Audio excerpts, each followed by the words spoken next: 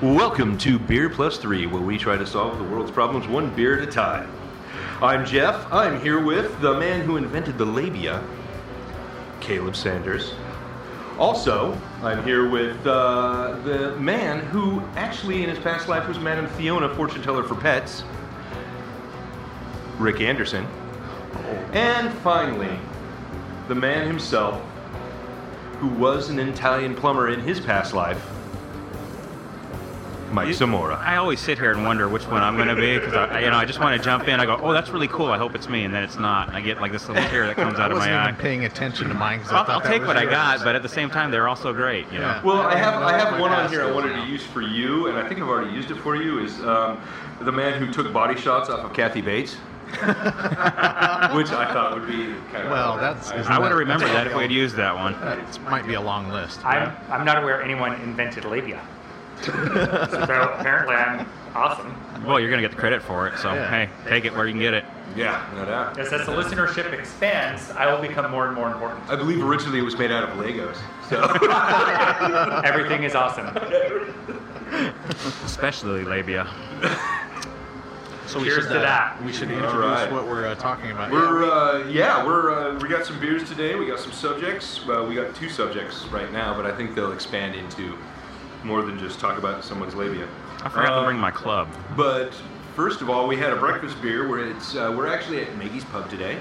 Maggie's Pub is a wonderful place that everyone should visit. It's here in Ferndale, Washington. Downtown Ferndale. Downtown Ferndale. Well, is there any other part of Ferndale that's not basically a... Yeah, only 98% of it. That part over by the McDonald's is kind of the suburbs. Yeah. That's not that's the wide spot in the road where people stop to gas up and then get back on the freeway. It's the suburb. Yeah. But anyway, we are drinking currently 10 Barrels Swill Ale. Go ahead and tell me what you think of it. It's tasty. I'll say my reaction was kind of weird because I lifted it up and smelled it, and I thought, holy crap, this is terrible. It smelled like I didn't want to drink it, and then I took a sip, and it was like 180. Well, I think you looked through it first. Yeah, I don't know. I thought, yeah, it's a light-colored beer. I'm so sorry, my biases are kicking in. But no, I smelled it, and it smelled like Budweiser or something the first time, and then I tasted it. It was like completely off. It was completely misleading. So, but it's awesome. And I didn't get the Budweiser thing. I got juicy fruit gum and a bowl of overripe fruit from it. Yeah. Well, my first impression, it shocked me. I jumped back in my seat because I thought it was a Pilsner because it's certainly Pilsner color, and was expecting a lager, and none of that at all. I don't even know what the hell it is. Yeah. I think we need to research. If it's not a Saison, it's damn close. Yeah. That was kind of the first thing I thought was maybe this is a Saison that I should have had originally instead of the Pilsner-y pale nasty that I originally had. Yeah. And, it actually almost tastes like fruit juice. I mean, it's that. No, it is the perfect breakfast beer. You can put this over your Wheaties, and it would go really well. This would be a good shower beer in the morning. So for shower beer guys and Twitter, Twitter shower beer guys? Yeah, the Twitter shower beer guys. Yeah, I will let them know that Swill is probably what you want to have. And I was just going to say that in the morning. Such an appropriately named beer because it tastes like a bunch of different things just thrown into a bucket and fed to us. And I'm okay with it, but I don't know that I'm going to have a second. It's just it's too sweet. They should serve it in a little trough so you can. Yeah, exactly. But I'm going to say it's unique for sure. I don't think I've ever had anything along the lines of this. Yes, it is. It is delicious. I think we're all kind of taken aback by that. It is categorized as a fruit/vegetable beer. Oh, so that's all it says. So exactly. Told you it was breakfast beer. There we go. I'm having another. I take it back. I'll be drinking these for the rest of the day. I don't have time for kale today. I'll be drinking Swill. Nicely done. There's something you hear every day. Anyway. So I'm trying to research this beer, and I just went to the 10 Barrel Brewing website. One of my favorite things is when you go to an alcohol place's website and it asks you your age. every single time. My choices are: I am 21 or older, I am not 21 or older, I am not 21 but I have a good fake ID, or I'm a brewery owner with no game trying to steal your ideas. Nice. I like that. That's so much better done than Deschutes, which asks you for the input your age, day, month, year, which would be fine once, right? But every time I go to their page, I got to put it on. I'm like on my phone, fumbling through the numbers, trying to get it right. I'm like, can't you just remember me? Can't you just have like a login? Like, let me register as a user and just let me sign in quietly every time instead of going through this little dance we got to do. It's a rattler. That makes sense. It's a what? A rattler. R-A-D-L-E-R, which is Fruit juice and beer. It's an American sour with multiple layers of citrus. Tamara actually had a rattler from Vancouver when we were up there last time. It was with grapefruit. It was really good. Oh, that would be delicious. That's actually, I think I brought up the shandy last time. That's very similar to that. And shandy, I think they use like lemon. Right. There's one out of Texas that's real big. Does anybody know the name of that? The Lone Star Rattler. It's I've heard of it. Yeah. The Lone Star is kind of known for their Lone Star beer, but also their Bock. What was the fruity one we did on the last episode, the one we lost? Lost episode 9. That was a cherry Sam Adams. Oh, the Sam Adams. Yes. That cherry over kind of our lost episode. Same reaction I had to that, which was I didn't think I was going to like that exact same reaction. When I tasted it and the cherry taste was in there, it kind of surprised me a little bit. Well, usually when I see the word ale, I'm like, okay, I'm safe.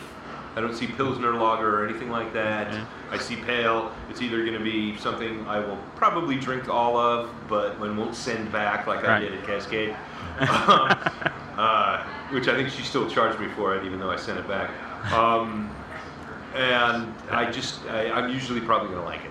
Didn't we find her on Facebook? We did find her on Facebook. We should ask her about that. God, no. That was like a little stalker type moment, online stalking. That was I was creepy. just curious. I wasn't. That was me that did that. Yeah, I was it only was. doing it just out of curiosity to see how easy it'd be to find this person because we knew her first name. We knew who she were. Friend Faces made it stalkers' jobs so much easier. They don't have to be in the rain outside their window at night. I know, it's kind of They can just scary. be on Friend Face. It's scary that we could get her first name and where she works and use Facebook and find her. And then probably find out what events she's going to. Check when it's already going to be sunny or nice weather, and you can go. You don't have to worry about bad weather.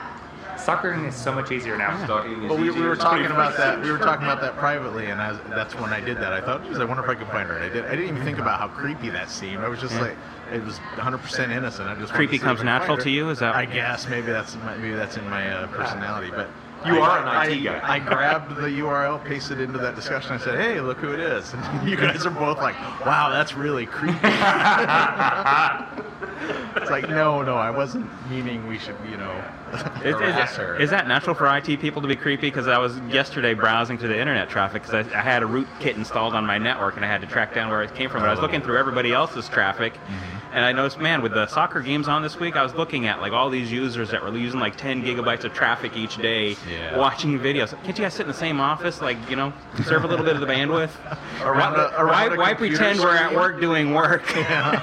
Well, because if they each do it, they can pretend that they're at work doing work. I didn't call anybody out on it, and I did find my rootkit and nailed it down. But I thought, sometimes being a little creepy pays off. That's part of my job, to be creepy. Yeah. And speaking of creepy, I also noticed that my favorite bartender from the Green Dragon has left the Green Dragon. I hope I have nothing to do with that, but I noticed on their Facebook page that he was leaving the company. The guy who chased you down? Yes. The guy who chased him down. Well, that's what he gets. Sorry. I actually went down there last weekend. Let that be a lesson to you, bartenders of the world. When Mike wants to walk out with a glass, let him. Just with the scale of notice what the story was. If he's ever listened to any of our podcasts, he'll remember the Portland episode or the after Portland episode where we discussed me trying to. Well, I was peer pressured, but I'm weak at heart. Peer pressured. Somebody suggests to me that, Mike, you should try to walk out of here with the beer, and then I had earlier in the day had somebody, Jeff Miller, tell me that it was perfectly legal to walk open container in Portland, which I didn't believe to be true, but I thought, Jeff, they're saying it's okay, so I tried. We're taking over the world, The rule is, if it's coming from a Jeff, don't believe it. Are you 12? Really? Peer pressure? Your excuse was peer pressure? What other excuse would I have? That's his excuse for a lot. He also got him to start smoking on that trip, so, you know. Smoking pole. Jeez.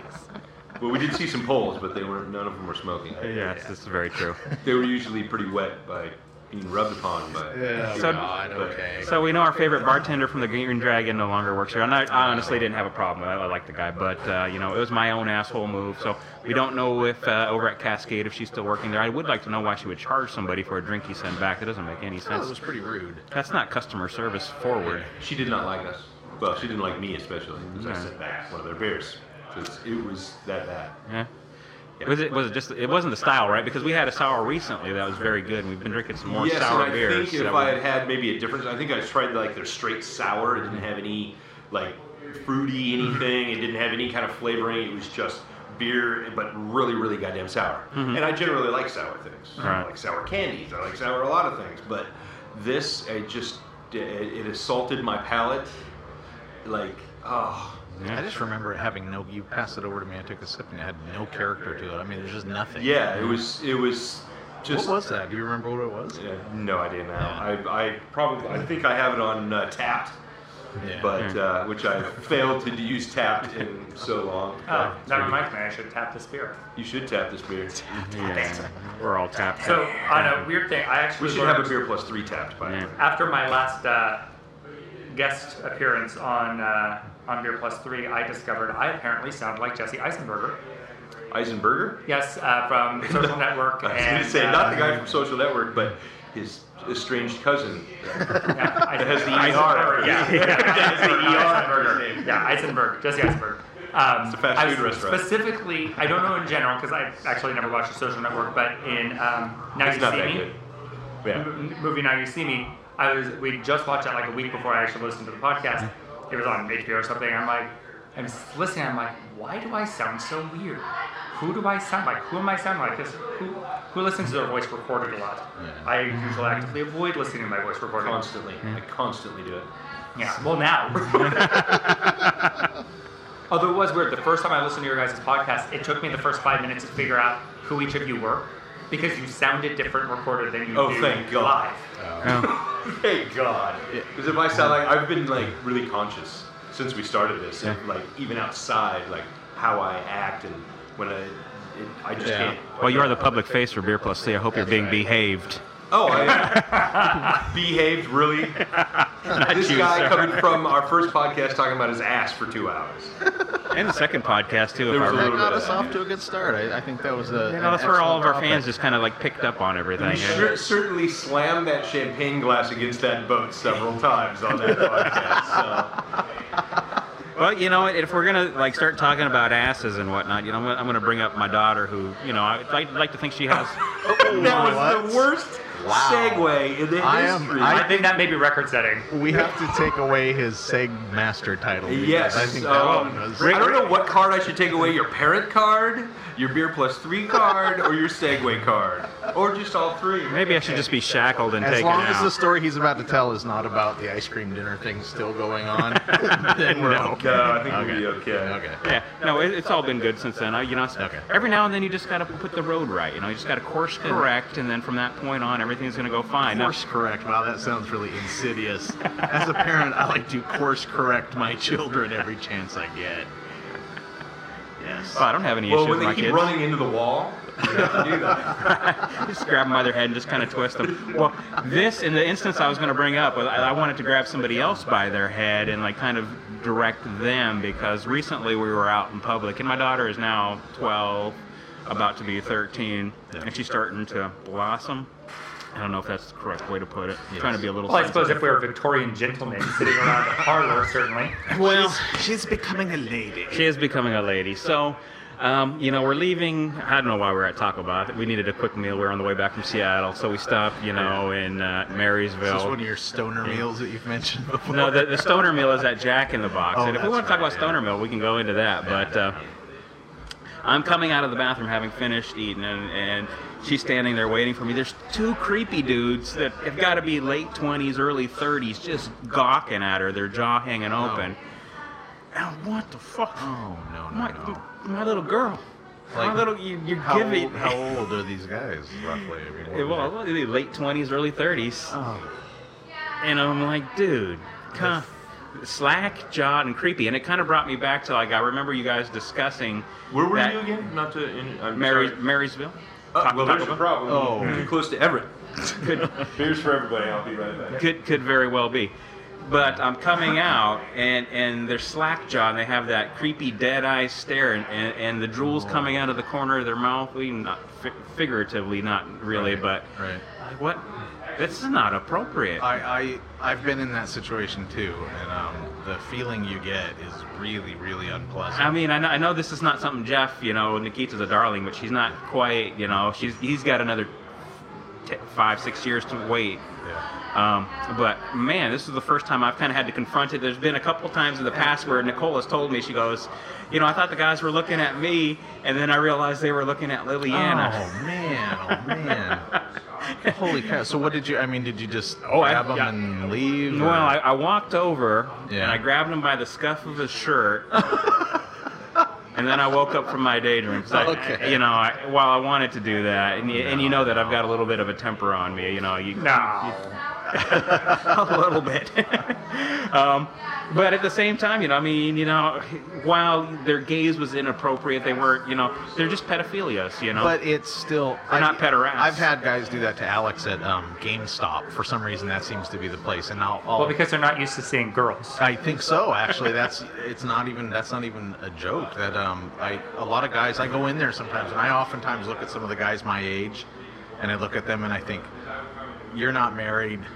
It's like you're what I could have been if I had not met Leanne. So I look at them and she pulled you out of the pool. I try to resist the urge to be judgmental and to look at them. But yeah, I've had a number of them come up and start up these conversations with Alex. And this was years ago, like when she was 13, 14 years old. That's what my wife was telling me. She says, it's not the looks you got to necessarily be worried about. It's the guys that try to... She goes, it's really tough to be a young woman, and I was never a young woman to know, but she says, you got to be... Because you're going to have guys that are going to try to bend and twist, and they're going to start engaging and talking. So staring is not necessarily the bad thing. It's obviously creepy. Yeah, it's wait until they start trying to introduce situations that they can take advantage of, and it's like, oh, God, yeah. I had one instance where the guy,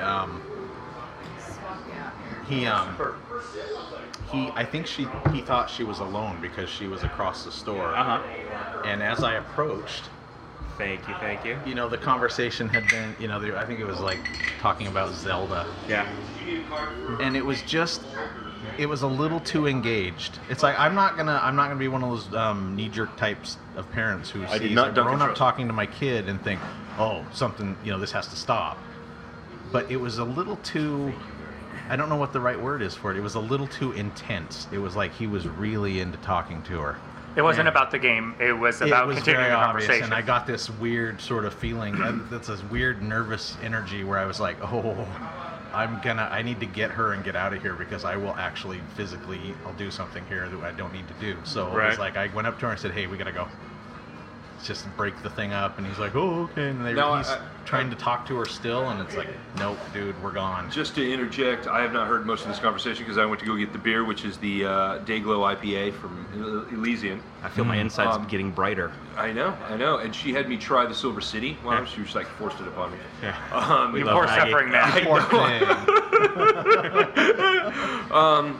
We're here for you, gentlemen. But I'm wondering if either of you have talked to your children about that. I've brought it up with her, but we haven't really gone in depth because it's hard for me to know. Not sex in general, not but guys hitting on her and when the sex talk, of course, we've covered. Yeah, we did cover a couple of times, a couple of different episodes. But this one's really a challenge for me because I don't really have I've got zero perspective on what it's like to be a young lady. So I've asked Nicole to kind of have the conversation, and I've given Liliana a few words of advice, but I know they're not very realistic and not things that she can follow because the advice she needs to get out of this needs to be very perspective based. And I can tell her, hey, look, stay away. Well, I think certainly you can give her your perspective on it. And you can give her the perspective. It's like just because you were done looking at girls in their early teens when you were done with your mid-teens, doesn't mean you don't remember what it was like being a young horny guy fixated on a gal you're into, and you can give that perspective. It's like it's not inherently a judgment. You're talking about a hormonal, hyper-focused. I mean, even the way you described it, those kids were not thinking, and I call them kids even though they're in their 30s. Because if you're staring at a 13-year-old, you're a child. Right. They're not thinking. They're pure like bundle of hormones, which of course anything they did would still be inexcusable. But she needs to make sure she's going into those situations not expecting them to be rational. Right. Because they're not. Right. Well, yeah, that's a good point. That's certainly one I could bring up. A lot of women actually have a problem with this, and some you'll find that even take advantage of the fact that when a guy's hormones are engaged in such a manner, there's not a lot of brains going to any kind of thought. It's the joke of one head or the other. Yeah, exactly. Yeah. And you know, it's a joke that's funny because it's very true. You know, it's really hard to make rash decisions when you've got something rash or easy. Yeah. Exactly. It's very hard to make those decisions when you've got something pressing against the inside of your pants. Well, certainly, yeah. Teenage boys are teenage boys. Even exactly, they're going to be awkward pretty much that entire time. Yeah. And everything they do is somewhat awkward. But you know, and you just brought it up right there. Teenage boys. Okay, now if they're teenage boys, you know, maybe my reaction would have to be, I don't want to scare her away from age-appropriate boys. You know, it's certainly going to be fine. Absolutely not. It's you know, it's the guys who are way too old. I mean, even a guy that may or may not even know her age. Yeah, even a guy at 16 is going to be too old. So you got to kind of, you know, I've got to explain it to her in a manner where I don't scare the crap out of her out of all guys. Yeah, absolutely. Or girls, if they swing that way. But certainly you got to figure out what's age appropriate. And anybody who's that much older than you is going to be taking advantage of the situation. So, you know, I think it's going to be, and Rick probably has a lot more experience, you know. Well, that's my next, I wanted to move on to Rick to see what if somebody hit on my daughter, I would probably tackle them, hold them in a mud puddle until the bubbles stop. Well, because my daughter's 6. Yeah. My daughter's 6. So, but yours is, I think 12 that's an now, excellent yours way is to handle- 18. Yeah. So, but I did have some experiences like that when she was younger, when she was 13 and 14. Yeah. And, yeah. No, I mean, you guys are talking I can see your daughter being someone who can take care of herself now. Yeah, oh yeah, but back then, yeah, no. But she's of age right now, right? So she doesn't have to take care of herself. Let's not use the term of age in reference to my daughter, okay? Well, technically, she's been of age since she was 16. Yeah, I wouldn't know. No, you guys are talking in all these sort of nuanced terms about, you know, how to properly handle this. I gave Alex the speech in her early teens that basically went along the lines of all men are pigs. See, I don't want to do that with my daughter per se, because not all men are pigs. I mean, look at Caleb. The only one at the table is not. Well, the one who's not the father. There's probably one person that probably should be a father. Yeah, that's the irony. He's probably the best father at the table. You know? Except I lack the desire to be one, which is a really, really important qualification. That does help. Very true. Well, I mean, that's much like any official you put into government, right? You don't want the heads of government to be people who you want in government. The best people are going to be the ones that want to stay away. Yeah. So, Caleb, you are the perfect father here. I'm a great uncle. Although, at the same time, my perspective is a little bit odd. It's like my first boyfriend, which was just a friend, was 13 years older than me. I was 16. He was in his late 20s. He wasn't taking advantage of me in any way. I knew exactly what I was doing. I pursued him. He was my older brother's best friend. It was perfectly legal, Washington State, age of consent is 16 years old. But it was something that... it was much later my mom learned about this, and she's just like, I'm so glad I didn't know about it at the time. I would not have been able to look at either of you. Yeah. And it's just... but you just said it wasn't a physical relationship. No, it was. It was. It was. Okay. It was more physical than it was emotional. Okay. I was 16 and ready and curious, and he was there and available and safe. This might be my own prejudice or whatever. I somehow don't feel that like a 16-year-old boy and a man, like a 26-year-old man, 29, okay, maybe that's a little much. But I don't see this. I wouldn't see a problem as a parent with that situation as if it was a good woman, a girl. Like Well, my daughter, no. I would have an exception to. My son, for some reason, I wouldn't. And that- I don't know why. Well, but because you that's remember just- being a 16-year-old boy. Yeah. You knew what decisions you were making when you were 16. Well, you and constantly had an erection and really didn't know what to do with it, so except for stick it in things. So why would it be? And I wanted to jump to the same thing you were saying, Jeff. Was if anybody had looked on that same situation with a 16-year-old and a 29-year-old. If it was a young woman and an older man, in any case, nobody could say that young woman wasn't being taken advantage of. Even though at 16, most girls know what they're doing, don't they? I would say that I've never been a know. 16-year-old girl, so I cannot. Yeah. I wouldn't me say neither. age automatically makes you mature enough. I mean, everybody, there's like always a broad spread. I think while females certainly are more mature at a younger age, Right. Yeah. Whether that's biology, whether that's part of our society, I don't know. But they do seem to be. Yeah. I don't think they truly are. If I was your dad, Caleb, I'd have been pissed. I mean, I'm sorry. You think it's appropriate if some 29-year-old's banging? I don't know my if son? it's appropriate per se, but I wouldn't have Yeah, but necessarily as much of a problem with it as I would if it was my dad. See, my dad would have to be paying attention, that's a whole different thing. He was too busy having sex, wasn't he? Yeah. But that's During that period of time, I'm not sure. That's the parental reaction that we were just talking about. It's like more I'm gonna be emotional than it protective is of- logical. It's highly emotional. It's extremely, yeah. I mean, that's why I said when the guy was talking to Alex in GameStop, I had this weird reaction like, holy crap, I need to get her out of here because I'm actually going to punch this guy. I'm going to do something really stupid. But the funny thing is that that's your guys' perception and reaction. But you don't necessarily know. Maybe the guy's just a little weird, and that's how he talks to everybody. And he was a gamer, so probably. That's probably. You know what the little sad kind of footnote is to this thing? I remember getting back up to the car with Alex afterward, and she's like, wow, that guy was really friendly. He was really into Zelda.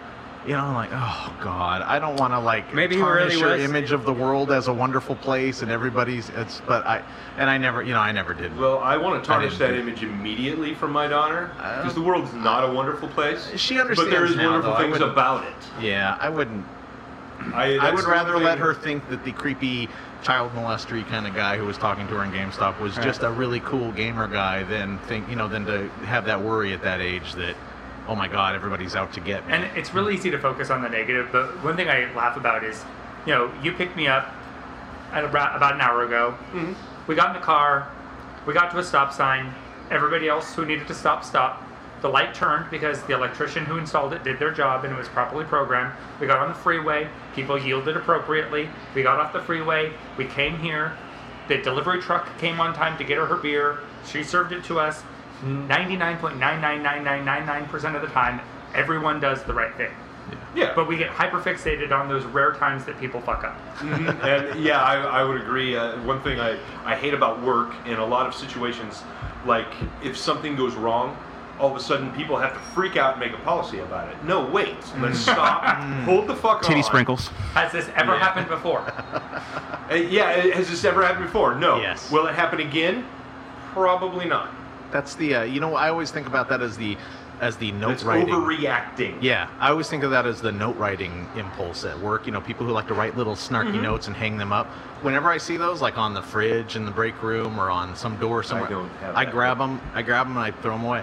Like if it wasn't important enough for you to actually confront people who are actually doing this thing, then I don't want to see your stupid note in my face I've every never time. really worked in an office like that, so I don't know. I don't know the There's a office. weird thing. There's like certain personality types that want to put up notes for everybody. It's like it's like a passive aggressive. Yeah, it's this weird little. I feel very don't strongly ever about do this. Not blah, strong blah, enough to blah. actually talk to you about it because that would be scary. Yeah, But yeah, this is really ticking me off right now. It's one of the reasons the internet is. Exactly. Go ahead. No, I was about to say the exact same thing. It's like all the flame wars online. It's like, that if somebody were to overcharge you at the grocery store, you'd be afraid to go back. But you'll bitch about it on Facebook all day. Oh, I wouldn't be afraid to go back. But, No, neither would I. But And honestly, now, if I forgot to purchase that case of beer that was underneath the cart at Costco, I wouldn't go back. no. And I've actually done that. I'm that person. I do go back. I always You go mean back. they didn't That's, catch I you? think that's the little bit of Mexico in me.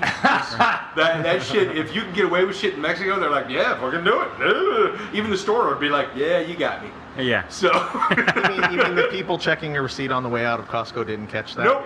No, because Oh, they don't man, really they read do the such receipts. a thorough job, though. No, they don't. They look at the Yeah. first like 7 such a- items and they just kind of check those out. Okay, it must be everything. Every time I'm in Move on. line at that, I always tell Deanna, I go, I'm just going to cut out of here and go. And they're also probably thinking, the checker certainly couldn't have missed that entire case of beer. I also got away with toilet paper, like the big fucking thing of toilet paper you buy. I Yeah. got away with one of those ones. I didn't even realize it until I got to the car and I'm throwing everything in the car and I kind of hop in the seat. No, you always kind of take the receipt because it's always in your hand Right. and you're kind of reading through and I'm like, Are you sure, Jeff?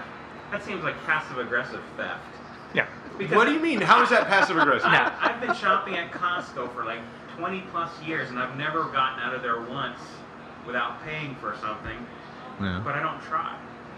And you're telling me of at least 2 instances, and I know that you don't have a regular Costco membership. No, I actually started doing, and I do this at the grocery store too now, is the first thing I pull up and put on is the thing down below. Yeah. Is because I've forgotten it. Completely forgotten. My memory is fucking horrible. Maybe it's all the weed I smoked and all the acid I did when I was younger. Or maybe spending 2 years drunk probably didn't help. But no, that's the first thing I do now. I consciously go, okay, what's below, pull it up, and then everything else goes And on the way I'm the back. asshole who's like, oh shit, the waiter forgot to put on one of my drinks. Waiter, you forgot one of my drinks. No. I'm that guy. I just assume they do that on purpose. 'Cause My usually attitude something is- happens. Oh, in and that half the time they're just like, hey, reaction. don't worry about it. Yeah. And then they just Yeah. take my card and whatever, but It was a little pat on the ass. My attitude is- he was going to give him a free one. I always think if it's not going to get somebody in trouble, I tend to let it go. Like if they forget to put something down, there's no way of tracking that. They have no idea. But if somebody like at a till hands you a 20 when they should have handed you a 10, I always go back and do that because that person's going to get into some serious When harm. they're killed, Oh, doesn't yeah, matter. definitely. I'm like, oh, you gave me too much change Yeah, I've had or people whatever. do No, crazy I- shit You guys before. are better than me. It's a good thing that I have a conscience with another, who is another entity who will tell me when to do the right thing. I bet you have 3. Yeah. Because otherwise, I'm never doing anything. I'm getting away with anything I can. Cops didn't see it. I didn't do it. Boom. Pretty much it. That's certainly part of, and that's one thing I learned the hard way in Mexico. Yeah. Playing Monopoly with my wife, You've told me this Beto story. and Adela, and I was the only one not cheating. And I lost like that. I mean, I lost so quickly. I'm like, how did that freaking happen? Well, And then you notice that there are 7 houses on one property. You're like, wait a And I'm second. like, and I was don't watching think- my wife the whole time. I'm like, you're cheating. What the I hell? don't- You're I don't cheating. think She's like, that's- we're all cheating. And then all they're like, yeah, of course we're cheating. So you're like, do you have permits for that? I can't believe you're not cheating. That's We like- thought it was funny. Well, what's funny is that the whole point behind Monopoly is to demonstrate. I mean, the reason that game was invented was to demonstrate the problems with the capitalist approach to things. So people cheating, and it actually probably perfect is. sense, I yeah. know it makes sense. It's much more accurate to today's business accuracy. Yeah. Actually, really cheating enrages me because I figure if I you're hate going to it sit too. down to the game, Yeah. follow fucking rules. Nobody's forcing you to play. Yeah. So just play the game as it's written. And Tamara just cracks her up how I'm so laid back at everything except driving and board games. Either I will like flip over tables. You're the naive politician of Monopoly. Exactly. And I'm like, but the Everybody should- Constitution says. You're that college student that's holding the sign. Okay, I'm going to segue, but I'm going to segue better than Mike did earlier. He's more like the governor from Boise. Because we were talking about inappropriate staring at underage girls, which actually segues perfectly to Escape from Tomorrow, Yes, it does. Yes. Yes, which it does. was terrible. Oh. Thank you. I actually could not make it past 25 minutes. I tried to. Wow. Then I just read a synopsis. I'm like, okay, what's that? No, I'm glad I stopped. Yeah. That was awful. Yeah, it's a horrendous film that the only redeeming thing about it is they actually got away with filming in Disneyland for free. Yeah, that's the really CD the only filming- redeeming thing about it. But Disney World. I think, and I don't know about Caleb, but I know that Rick. kinda Duncan likes Trussell over there, Rick. You guys probably all like Disneyland a little bit, but you know there's a. I love Disneyland. Don't get me wrong. I've never been. I have. There's a classification of people out there who love Disneyland and go to the My Sage webpage every day and look at the Disneyland news. They want to know what websites are closed, what restaurants are opening, how much the price of a cup of coffee at Starbucks inside Disneyland is, and compare that to the. There are people who are fanatic about Disney, and my whole thing with this movie is I think this is a great piece of art, the movie, in such that it expresses how people who are huge Disneyland fans feel. It's a certain schizophrenia where you love Disneyland, but there's these little things you hate. You hate that while you're there, you feel like it's just this magical environment where people become queens and kids dance and laugh, and then people get their heads knocked off on rides. It happens. It's just It's called the world, man. I mean, yes, it's the happiest place on earth, but it's still just an amusement park. I thought the movie was a great expression artistically of how people who are huge fans of Disneyland, and you've got to be a huge fan of Disneyland To sit through that fucking movie?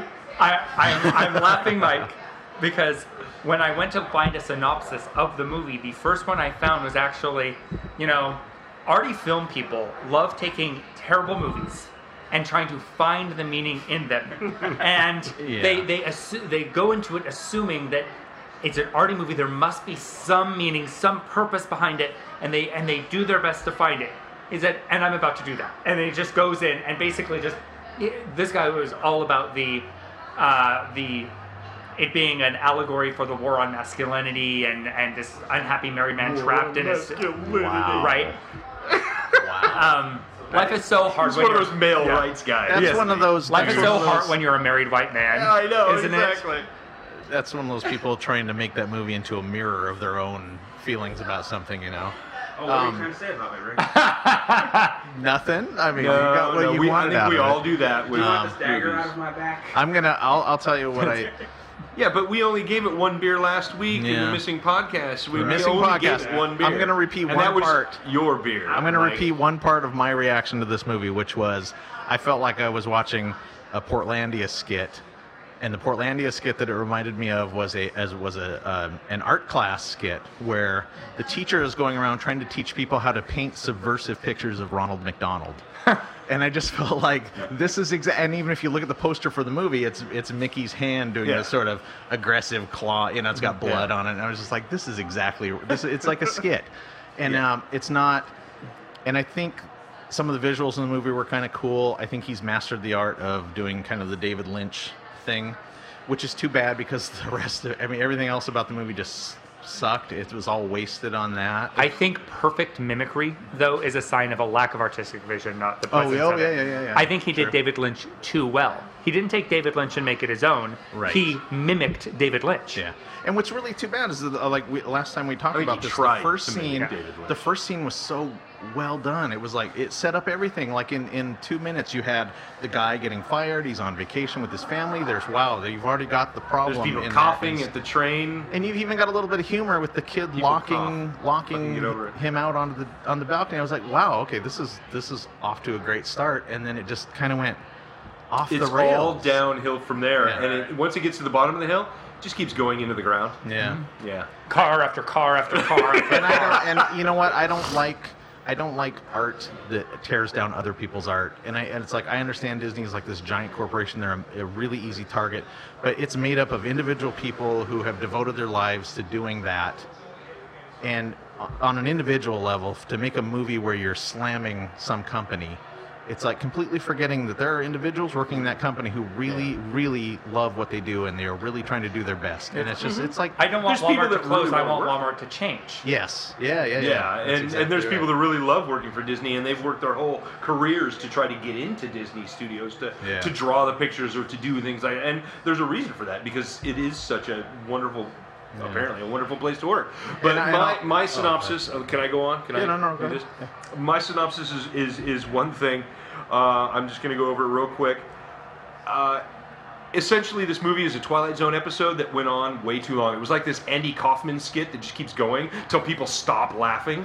But never hits the Family Guy moment where it becomes funny again. Exactly, and never really hits that moment to where and it would have been a great half hour, 20 minutes with commercials, perfect Twilight Zone episode, because I've seen Twilight Zone. And if William Shatner had shown up in it at some point, young William yes, Shatner. I get it. On the wing! Wife and daughter are enjoying the not Buzz Lightyear's ride. Oh, there's another not Buzz Lightyear ride. There's another not Buzz Lightyear ride. Lunch. We're watching them eat lunch. Yes. We are spending 3 minutes watching them eat lunch. This is cinematography? No, it's not. No, it's not. No, it's a fucking horrible film. And I don't mind. I hope that gentleman makes another movie. Yeah.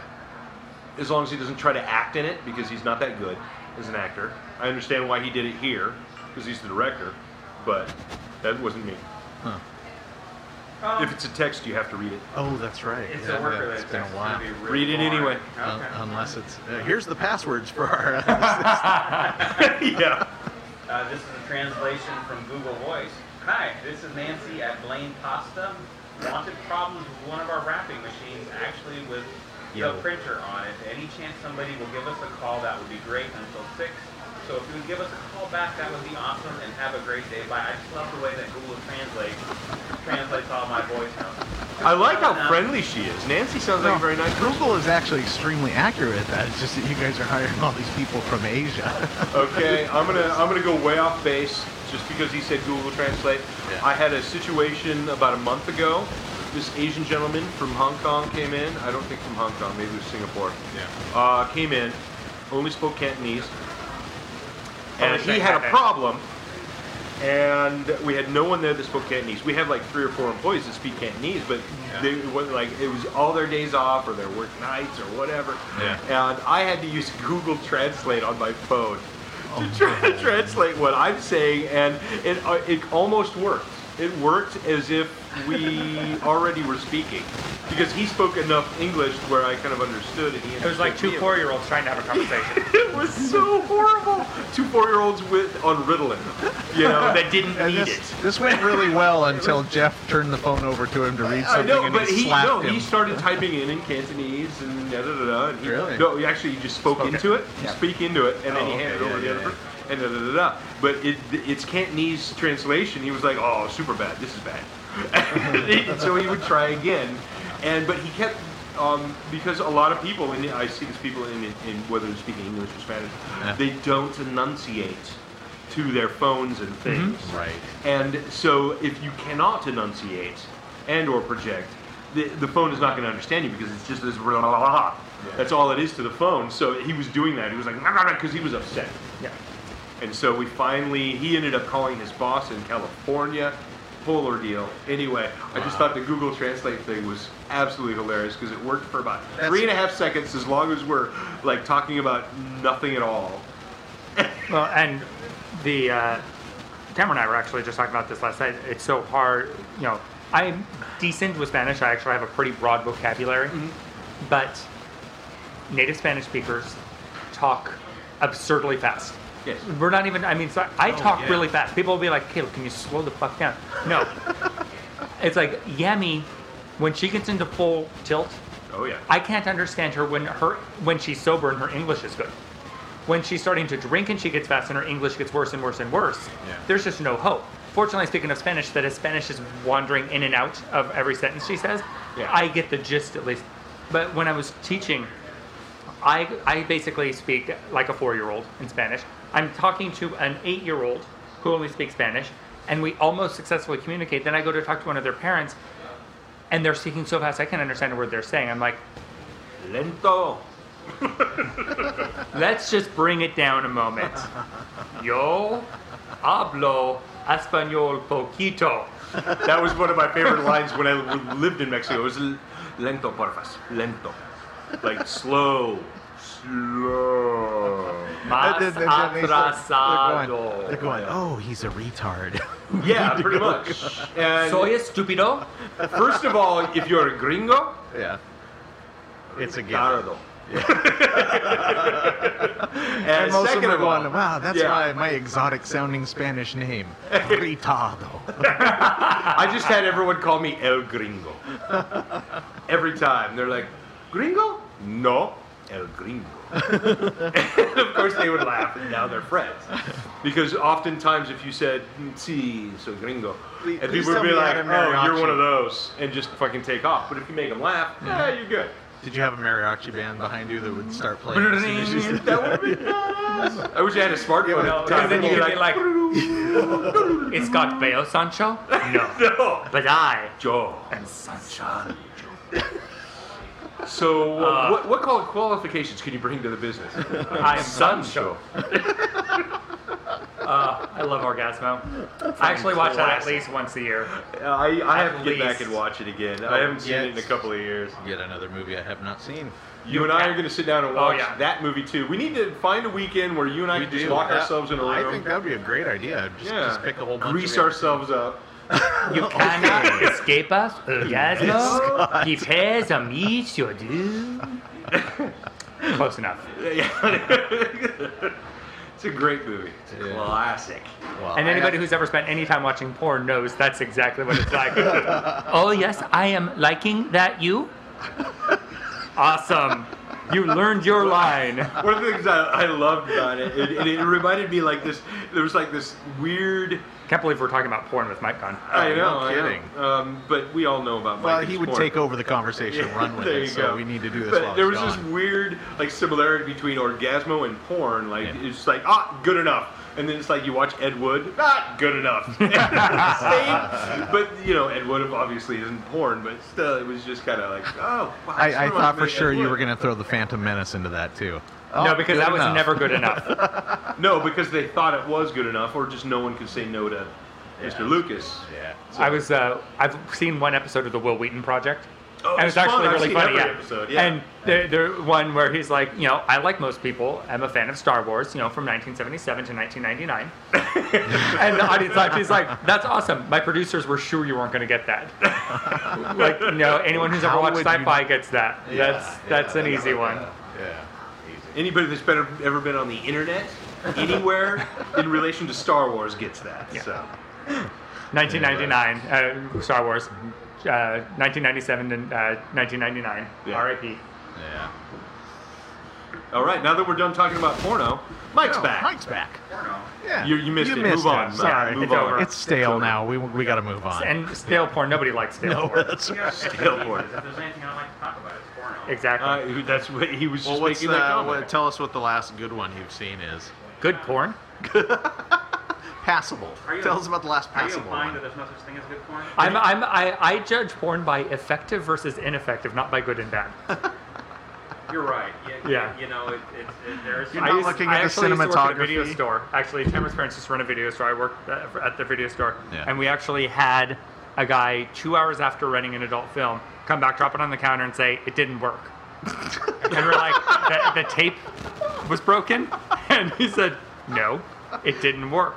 It didn't turn me on. I want And- my money back. Oh my god. Tamara's mom, she seems so sweet and innocent and like June Cleaver at times, but she is not. And she's just like, sir, we don't guarantee that you will enjoy the movie. We just guarantee the movie will play. It's like, what? So I can't get another one? She's like, she kind of rolled her eyes. She's like, fine, go grab another one. I don't care. That's customer service for you. I like that. But yeah, That's it didn't awesome. work. You need to have them fill out a form work. like you have to at some stores. Oh, actually, another- Give the reason why it didn't work, sir. What was it that it Yeah, but didn't- this guy had such brass tacks. Yeah. At this point, he'd be like, hard on failed about 3.5 minutes in. The girl had slight hairy injection armpits. Of sperm. Yeah. But Tamara's dad would watch every video they got in. He would do like beginning, middle, end to make sure that it worked, Yeah. that everything was working right. Literally every cassette they got into the place, he did this with, including all the adult films. And he was actually really glad he did one because it was this totally mainstream, ordinary Debbie Does Dallas style film. And he's flipping through. And, fast forward, stop. About 60% of the way through, two guys going at it. Yeah. And Yeah. he like rewinds. He's like, "What the hell?" Movie's going along, and like the Watched filming, it the 15 style, everything times. like that suddenly shifts. Somewhere along the way, this other movie had gotten spliced in partway Oh. along this cassette, or like recorded over something, and then it went for about 5 minutes, and then went back to the other movie. Which is long enough. Weird. That's all I really want. Or it's long enough to. You want 5 minutes It's of long enough to some succeed gay or fail. action and then go back to the other. I mean, just No, feel it's not- normal. Just to feel normal. To kind of get that level. You got to get the level. Slap me in the face. Take me there. I can endure 5 All of a sudden, minutes it's a of Debbie it. Gibson song. She So has your a- porn experiences are like 80s pop stars. Right. Nice, I like it. Much like Martika and Debbie Gibson. No Rick Astley in the mix, apparently. No. No, okay. Never Rick Astley. Okay. It's never ever Rick Astley. Oh, God, no. A man no. whose voice is Don't get way that. too low for his body. He's this tiny little blonde guy, Blonde, I thought it was ginger. He's ginger, isn't he? gingerish, yeah. Yeah. Okay. But No, he's super ginger. Yeah, he's not Carrot Top Super Ginger. ginger. No, Dun, but dun, I dun. think they dyed his hair back then. Because if you look at, I remember years ago, they had him on some show like as a joke. Right. As a person And who does super not ginger. actively follow Rick Astley, I'm just going based on the videos I in just the saw 80s. shit. I love Rick. But yeah, it's the first time you, I ever saw a Jeff. video with him. I'm like, Speaking of gay porn. why is Barry White's voice coming out of that little white guy's body? Because you know what? He's a medium. Which says That's why. which says a lot. Which says a lot about me at 9. That I'm like, that sounds like Barry White. Why at 9 do you know that much about Barry White? And you're a little I don't skinny know. white kid from friggin' Maybe Grand I Falls. wish Barry White's voice would. Actually, at that point, I was still in Mount Lake Terrace. Okay, same smell. At this point. No, Mount Lake Terrace is suburban hell. Granite Falls is meth-addled rural hell. They're both hell. Oh. I've been to them. Either They're way, flavors of hell. either way, they're levels of white trash. Yeah. Fair enough. Nobody lives Hey, in I'm from Mount Terrace Skagit on Valley, the home of the white trash. Yeah, I think I've. And he's from Aberdeen, so Yeah, I was gonna Yes, say. I think I might have where you the guys all disease beat. started. Patient 0 is Aberdeen. That's got to be someplace. Why not Aberdeen? Yeah. Yeah. Hey, If we you're did. known for something. Hey, man, we did produce one good thing. One great band. do not say Kurt Metal Cobain to Church. me. Metal Church? I don't know what that is, but It's this kind of obscure heavy metal band that got Are they from Aberdeen? semi-famous. Yeah. They're good. I used to work at the AM/PM in Aberdeen, and the Kurt Vanderhoof used to come in all the time. And is everyone in Aberdeen named Kurt? Kurt, yes, It's every like rock there's Ricks star, and Kurt's, that's all you get. every Corey from musician. Canada. Yeah. Sorry, all of my Corey Tinder friends. Every time I see you pop up on there, I go, God, you got to be Canadian. Do they at least mix it up a little with the C and the K's, or No, they all go it's C? all- No, it's all C. always All C. C's. It's all C. Oh man. It's just they actually pronounce it Corey. Yeah. Corey? Corey. Corey. Yeah. Yeah, they have the shortest O's on the planet. Them in Minnesota. Oh, yes. We're actually watching the show Fargo. And that is It's one awesome. of I the, watched the it's a first really couple good of show. episodes. But it is one of the most addictive accents. I fall into it almost instantly. Oh yeah. Yeah. And Oh yeah. Did they start doing a TV series Yeah. based on Fargo? Yes, I think it was. Is it Netflix or Hulu? it is actually FX. Oh, It's really? an FX show. Oh, wow. And we're watching it. We're actually paying for it on Amazon Prime because never wanted to watch it that much. And you don't know how to use torrents. Some of us don't say "yar" every day. Just saying. I generally hook my finger and then go R. Well, my biggest problem with the Amazon Primes and the iTunes is that the quality they deliver is not as good as the torrents, and they're not nearly as fast. Like There you go with the iTunes again. well, we do have a podcast on iTunes. I love the iTunes for that reason. I know, but you sound like an 80-year-old man when you do that. The iTunes. Anyway, I didn't mean to interrupt. Go ahead. This is a guy that calls it Pokemon. Man? Pokemon. Pokemon. He calls it Pokemon. That's right. Pokemon. I was I play playing a the lot of Pokemon on the Pokemon. iTunes. Well, it's the I would've, iTunes, but the my laptop Pokemon, was the gone cancer. Anyway, sorry I interrupted. What was? I don't remember where I was at, except for the quality. The Yeah. quality that you get off of an iTunes is going to be slower, and the video quality is not nearly as good as downloading the torrent every time. I had heard that they had addressed that, but I haven't. I haven't checked Well, the yeah, video. maybe I need to go back and revisit it. I think It's been this is several actually years. a segue, and I think Mike gets a segue card back just for this. We are now on Stitcher. Stitcher, yes. We absolutely are. I'm going to Duncan Trussell while these guys So explain Stitcher. you're saying that advertising is now an acceptable segue? Yes. Okay. Just checking. Absolutely. So one could This find, is America after all. One could find our podcast United on States iTunes, of. SoundCloud, which is agnostic to the platform. iTunes, you pretty much gotta be an Apple person at some level. I did iTunes. I downloaded one I was on for camera to listen to using iTunes. But we're now on Stitcher as well. I think Or you not can get to the downloaded, streamed. podcast listings on the Windows iTunes, can't you? Or- Yeah. No, absolutely Okay, can. okay. I was just as far as phone, because who uses computers anymore?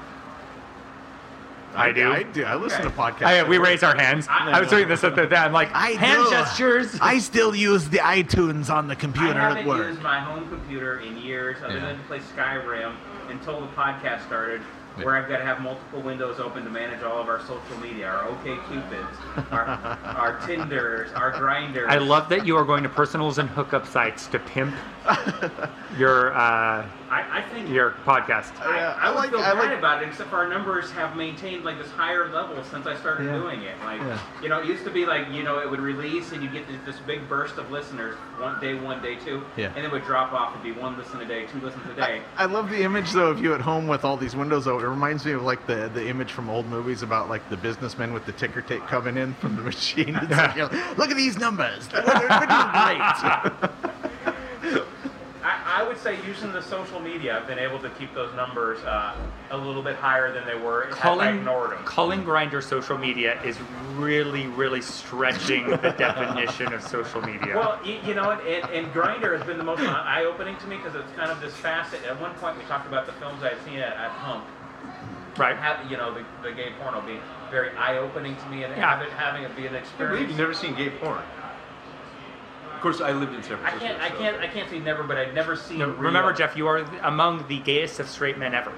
I would have to say that the gay porn I had seen in the past was probably geared to people who were more mainstream, trans gay. Oh, okay. Like they might have chicks like with dicks doesn't count. Only if they're midgets. Oh, that's right. Little chicks with dicks. Hermaphrodite. Now you go to the midgets. Asian side, it's awesome.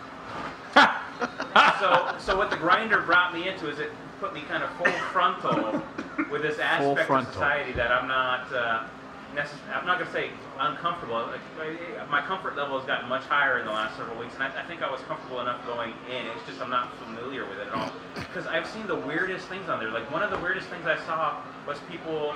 It's not weird for me to see people advertise like, "Hey, I'm into Asian chicks."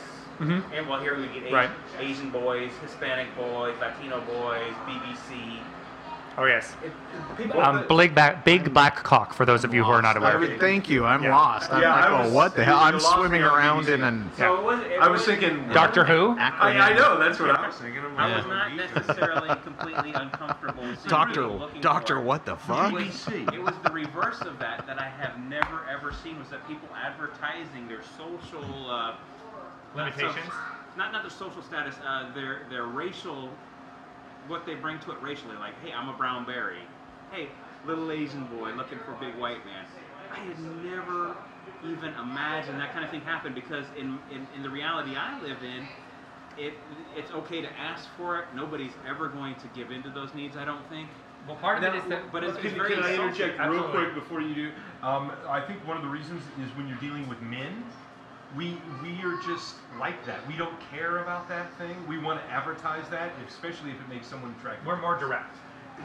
There you go. See, I knew he would It's be like much more. dude to dude. It's like there's no having as a guy who has been with both men and women. There's definitely a difference in terms of the initiating the courtship, we'll call it, process with guys is very different than with gals. And it's like the idea, you have these stereotypes of, hey, if a gal puts out before the third date, she's probably a slut. It's probably not going to last.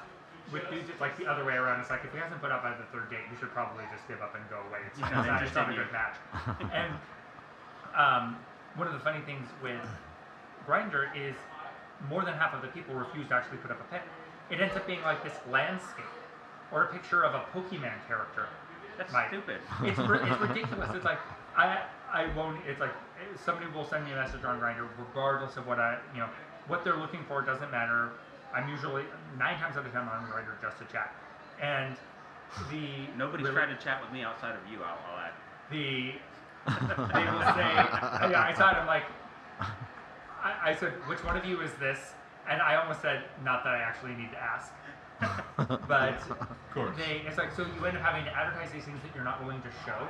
It's like you're willing to be on. Nobody's asked me to show. I would not be. You're unwilling to looking show. for sex. It says in your profile you're looking for sex, but you're not going to show a picture because what? You don't want to be recognized by all your straight friends who are on Grindr. This is, and actually, a weird thing in this area especially is more than half of the people on Grindr are closeted, married, in the rest of their life straight men. Right. Who are looking for sex on the side. Really? Well, which leads me to that I found very weird, but Sorry, closeted straight. Whole bunch of guys out there deleting their profiles as soon as they hear that. I'm actually totally fine with that because you know what? Sifting through that can be really annoying.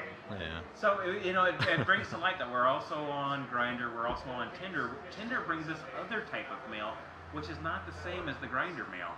And I'm not exactly sure what the difference is, although I have to imagine that the guys who are on Tinder are, maybe not, they're like maybe a little more hidden. They want to pretend like there's something more to it they're looking for. And I've had some interesting conversations, like on Tinder, the guys talk to me every time, they're like, hey, what's up? And I was like, is that your best lead-in? But I'll talk to you anyways. I don't care, because I'm You're lucky you got a hey. Usually it's just suck. So I'm confused though. Tinder is the straight, and you're getting. No, it's not necessarily straight. It's straight-ish. And I didn't recognize that it was necessarily straight. I thought it probably catered to everybody. But so sort of okay. The difference in the male attention I'm getting on the Tinder is quite a bit different than on Grindr. Grindr, I say, Caleb's the only one who's talked to me. He's the only one who's conversed more than twice. Usually it's like, are you horny?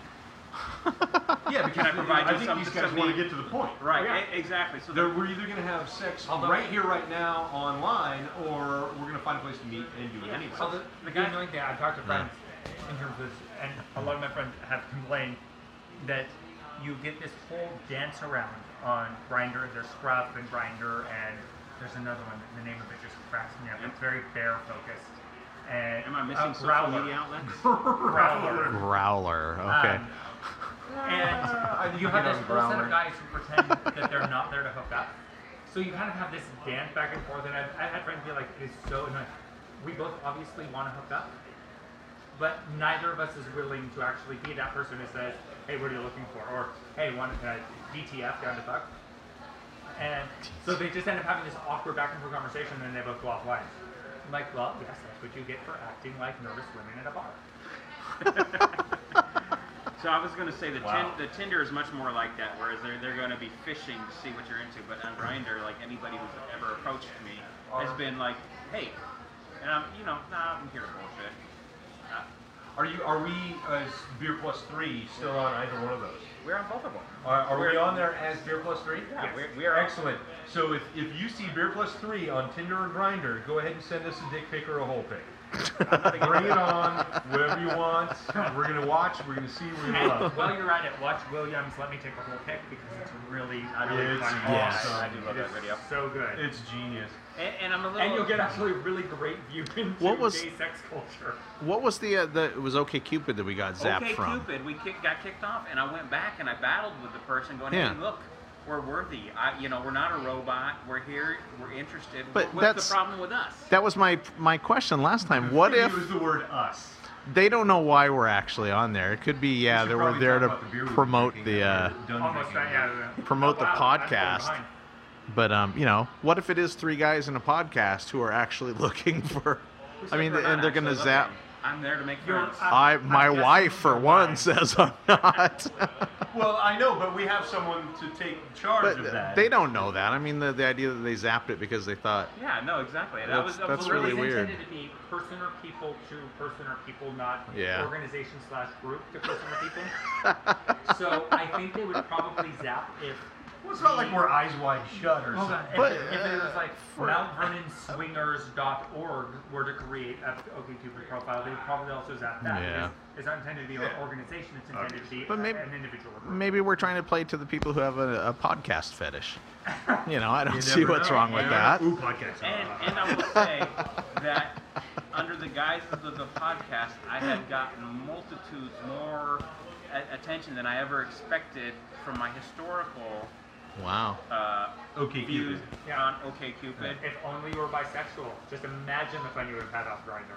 Because all of these hits, it's just massive. You should be bisexual. It would increase your chances. So, hey, don't think I haven't thought of it. And it could be that together we're much more attractive than we are alone. Well, maybe we're all handsome men, but together we're 3 times handsome. 4 if I bring Caleb into it. No, probably 8 if I bring Caleb into it. So for them to have give us the boot.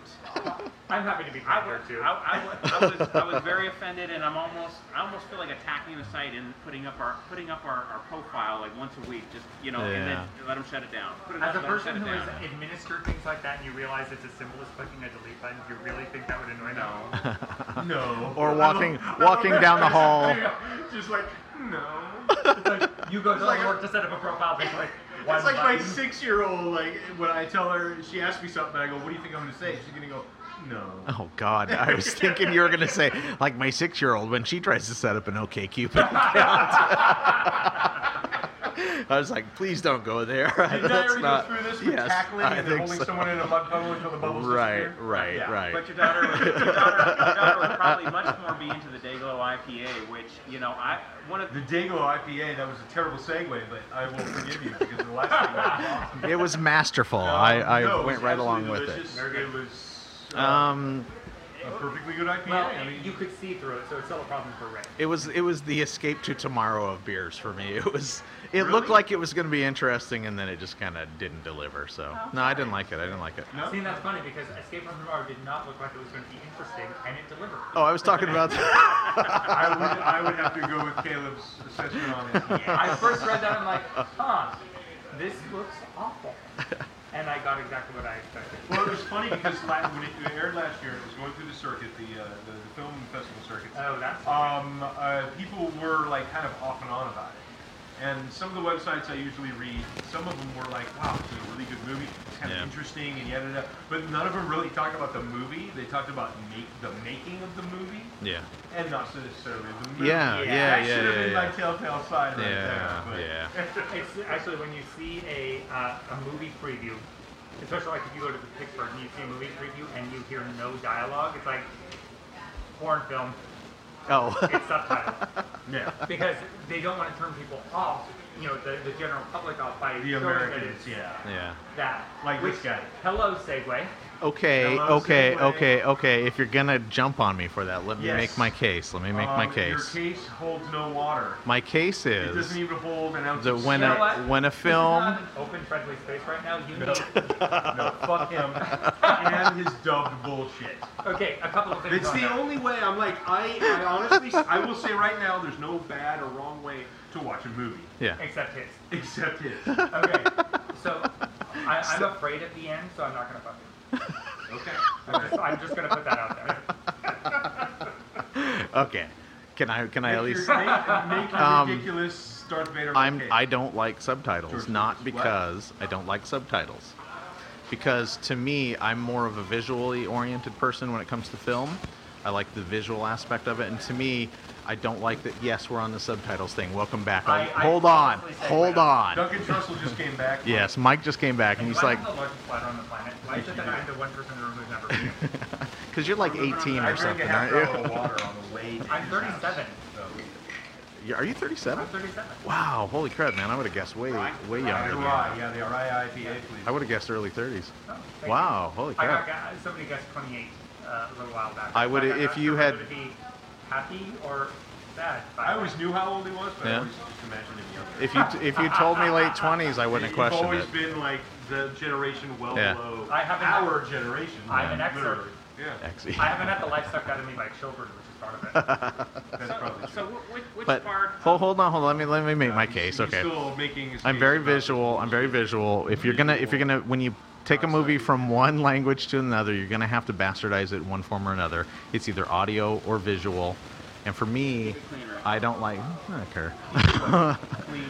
I don't like the idea of interrupting the visuals with the overlaid subtitles, and I don't like the idea that I have to keep looking away.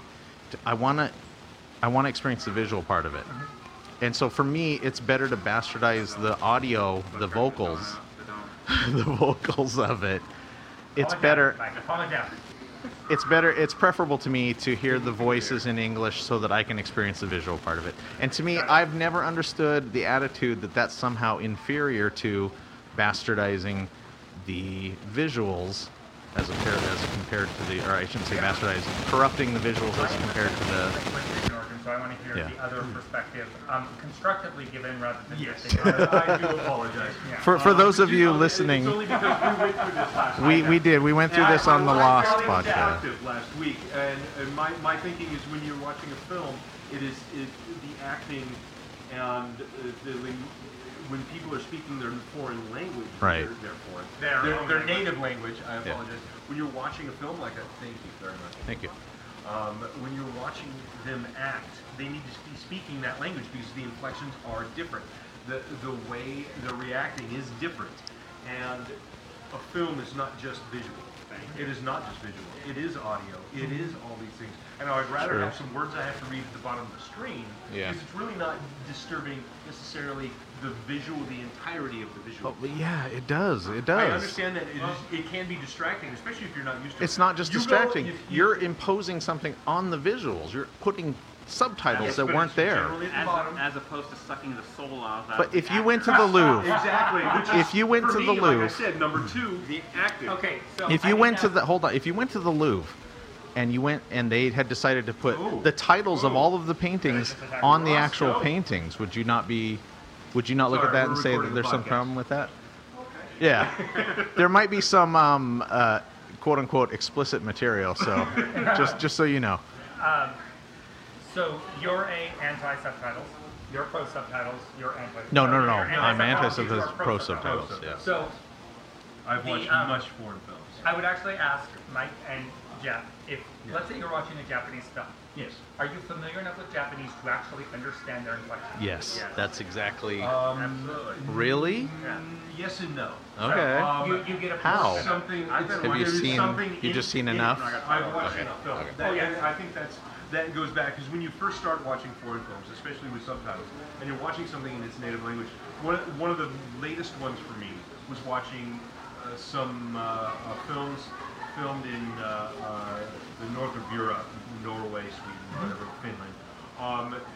It's jarring because that language is so original. It's one of the few original languages in Europe that it wasn't affected by Finnish? Finnish and I think Swedish.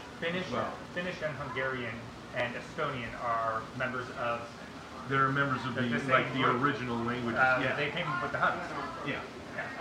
But it was jarring, and I didn't really understand their inflections and why their reactions to one thing was what it was. Especially when you're reading the subtitles, like why did he react like that? And when you go back and rewatch it, it was like it was the language that was making him react that way because our language states that. Why did you do that? And that's how we would say it in English, but in their language, it might have been. They might have started with that instead of the other way around. A lot of that goes back to the tonality of the languages. I think in English, it's that the tone is not necessarily as important as what the words are. I think in a lot of foreign languages, especially particularly in the Japanese. Phonetic languages, much like Japanese is not a tonal language. It's common language. I was understood being a tonal language, but it's not. I was just gonna. The tonal language. Yes, but Japanese. I was going to say my rebuttal to what they're saying right now is that I'm watching Attack on Titan, and all I hear as I'm reading the subtitles, all I hear is. It's like there's no. What are you talking about? I don't understand what it's all the characters talk in this monotone. How fast Mexicans Seriously, unless there's some subtle thing there I'm missing. It's pretty much we don't actually put spaces between our words unless we're intentionally doing so. It is one continual sound that's simply punctuated by rising and falling noises. Right. And unless you know where the emphasis naturally falls on a word, you have no way of making any sense of, wow, I'm like right, front and center. You have no way of beginning to make sense of the language. English naturally puts the emphasis on the next last syllable. So does Spanish.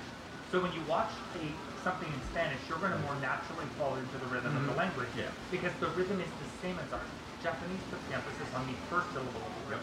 So where we're going to naturally hear the beginning of the end of a word, they're just starting out a word. And unless you know that, their tonalities aren't going to make any sense to you. My objection actually so assuming that both subtitles and dubbing went into it honestly, not like the 90s version of Sailor Moon where they removed all the lesbian and gay references for the American audience. But if they're going into honestly trying to translate, subtitles will generally be more accurate to what the original text was than dubbing, because dubbing has to try to match the amount of time the actor's lips are moving. Right. And that was one of the big points I was going to bring up is a lot of times with dubbing, the story is going to change significantly based on the fact that they're trying to match the words to where the character's lips are drawn. And this just goes back to anime, but also in film movies as well. They're going to try to match the dialogue based upon how the mouth is moving. and that could have huge impacts on the story and even how lines are delivered. Well, yeah, it's like you say the U.S. president's car in English, in order to say that in Spanish, el coche del presidente de los Estados Unidos. Yeah. It takes way longer, so they probably end up just saying el coche del presidente, which that's a tiny thing. You get the same impression, but that's incredibly common because there is no possessive in Spanish. The only way to show possession is with de. It is the thing of the person. Yeah. And so every possessive, and we use them constantly in English, is much longer in Spanish. So we end up with something that requires roughly a third of the amount of time to say in English as it does in Spanish. So either you have lips moving randomly after the thing is done, or you if you're going the other direction, you squeeze it in. Yeah. I would say 9 times out of 10, to me, it ends up not mattering. But that 1 time out of 10, you get radical departures. Yeah. And if the director's view is really that sacred to you, why watch it with either? That's true, but what my response to this, my reaction is, I have heard all my life that dubbing is by far the inferior way to experience a film.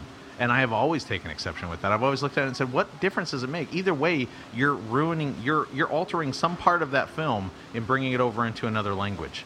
One way or the other, you're messing with one part of it. Subtitles is less invasive. Because, yes, it is. Because, like he said, they have to almost change the entire story. Oh, let's if you remember last time we discussed this, we came up to the compromise of I would be thrilled with subtitles. Not thrilled. I would be more accepting of them if they moved them down into a black area under the film and didn't impose it over that would be, to me, I would still be a little annoyed that I have to keep looking away from the visuals and interrupting my experience of the visual part of it. But at least you've gotten rid of the, hey, we're just going to slap logos on top, or it's logos. We're going to slap text on top. And the reason I say logo is because last time we talked about this, I compared it to when you watch a film like on TBS or something, they've got their little logo on the bottom the whole time.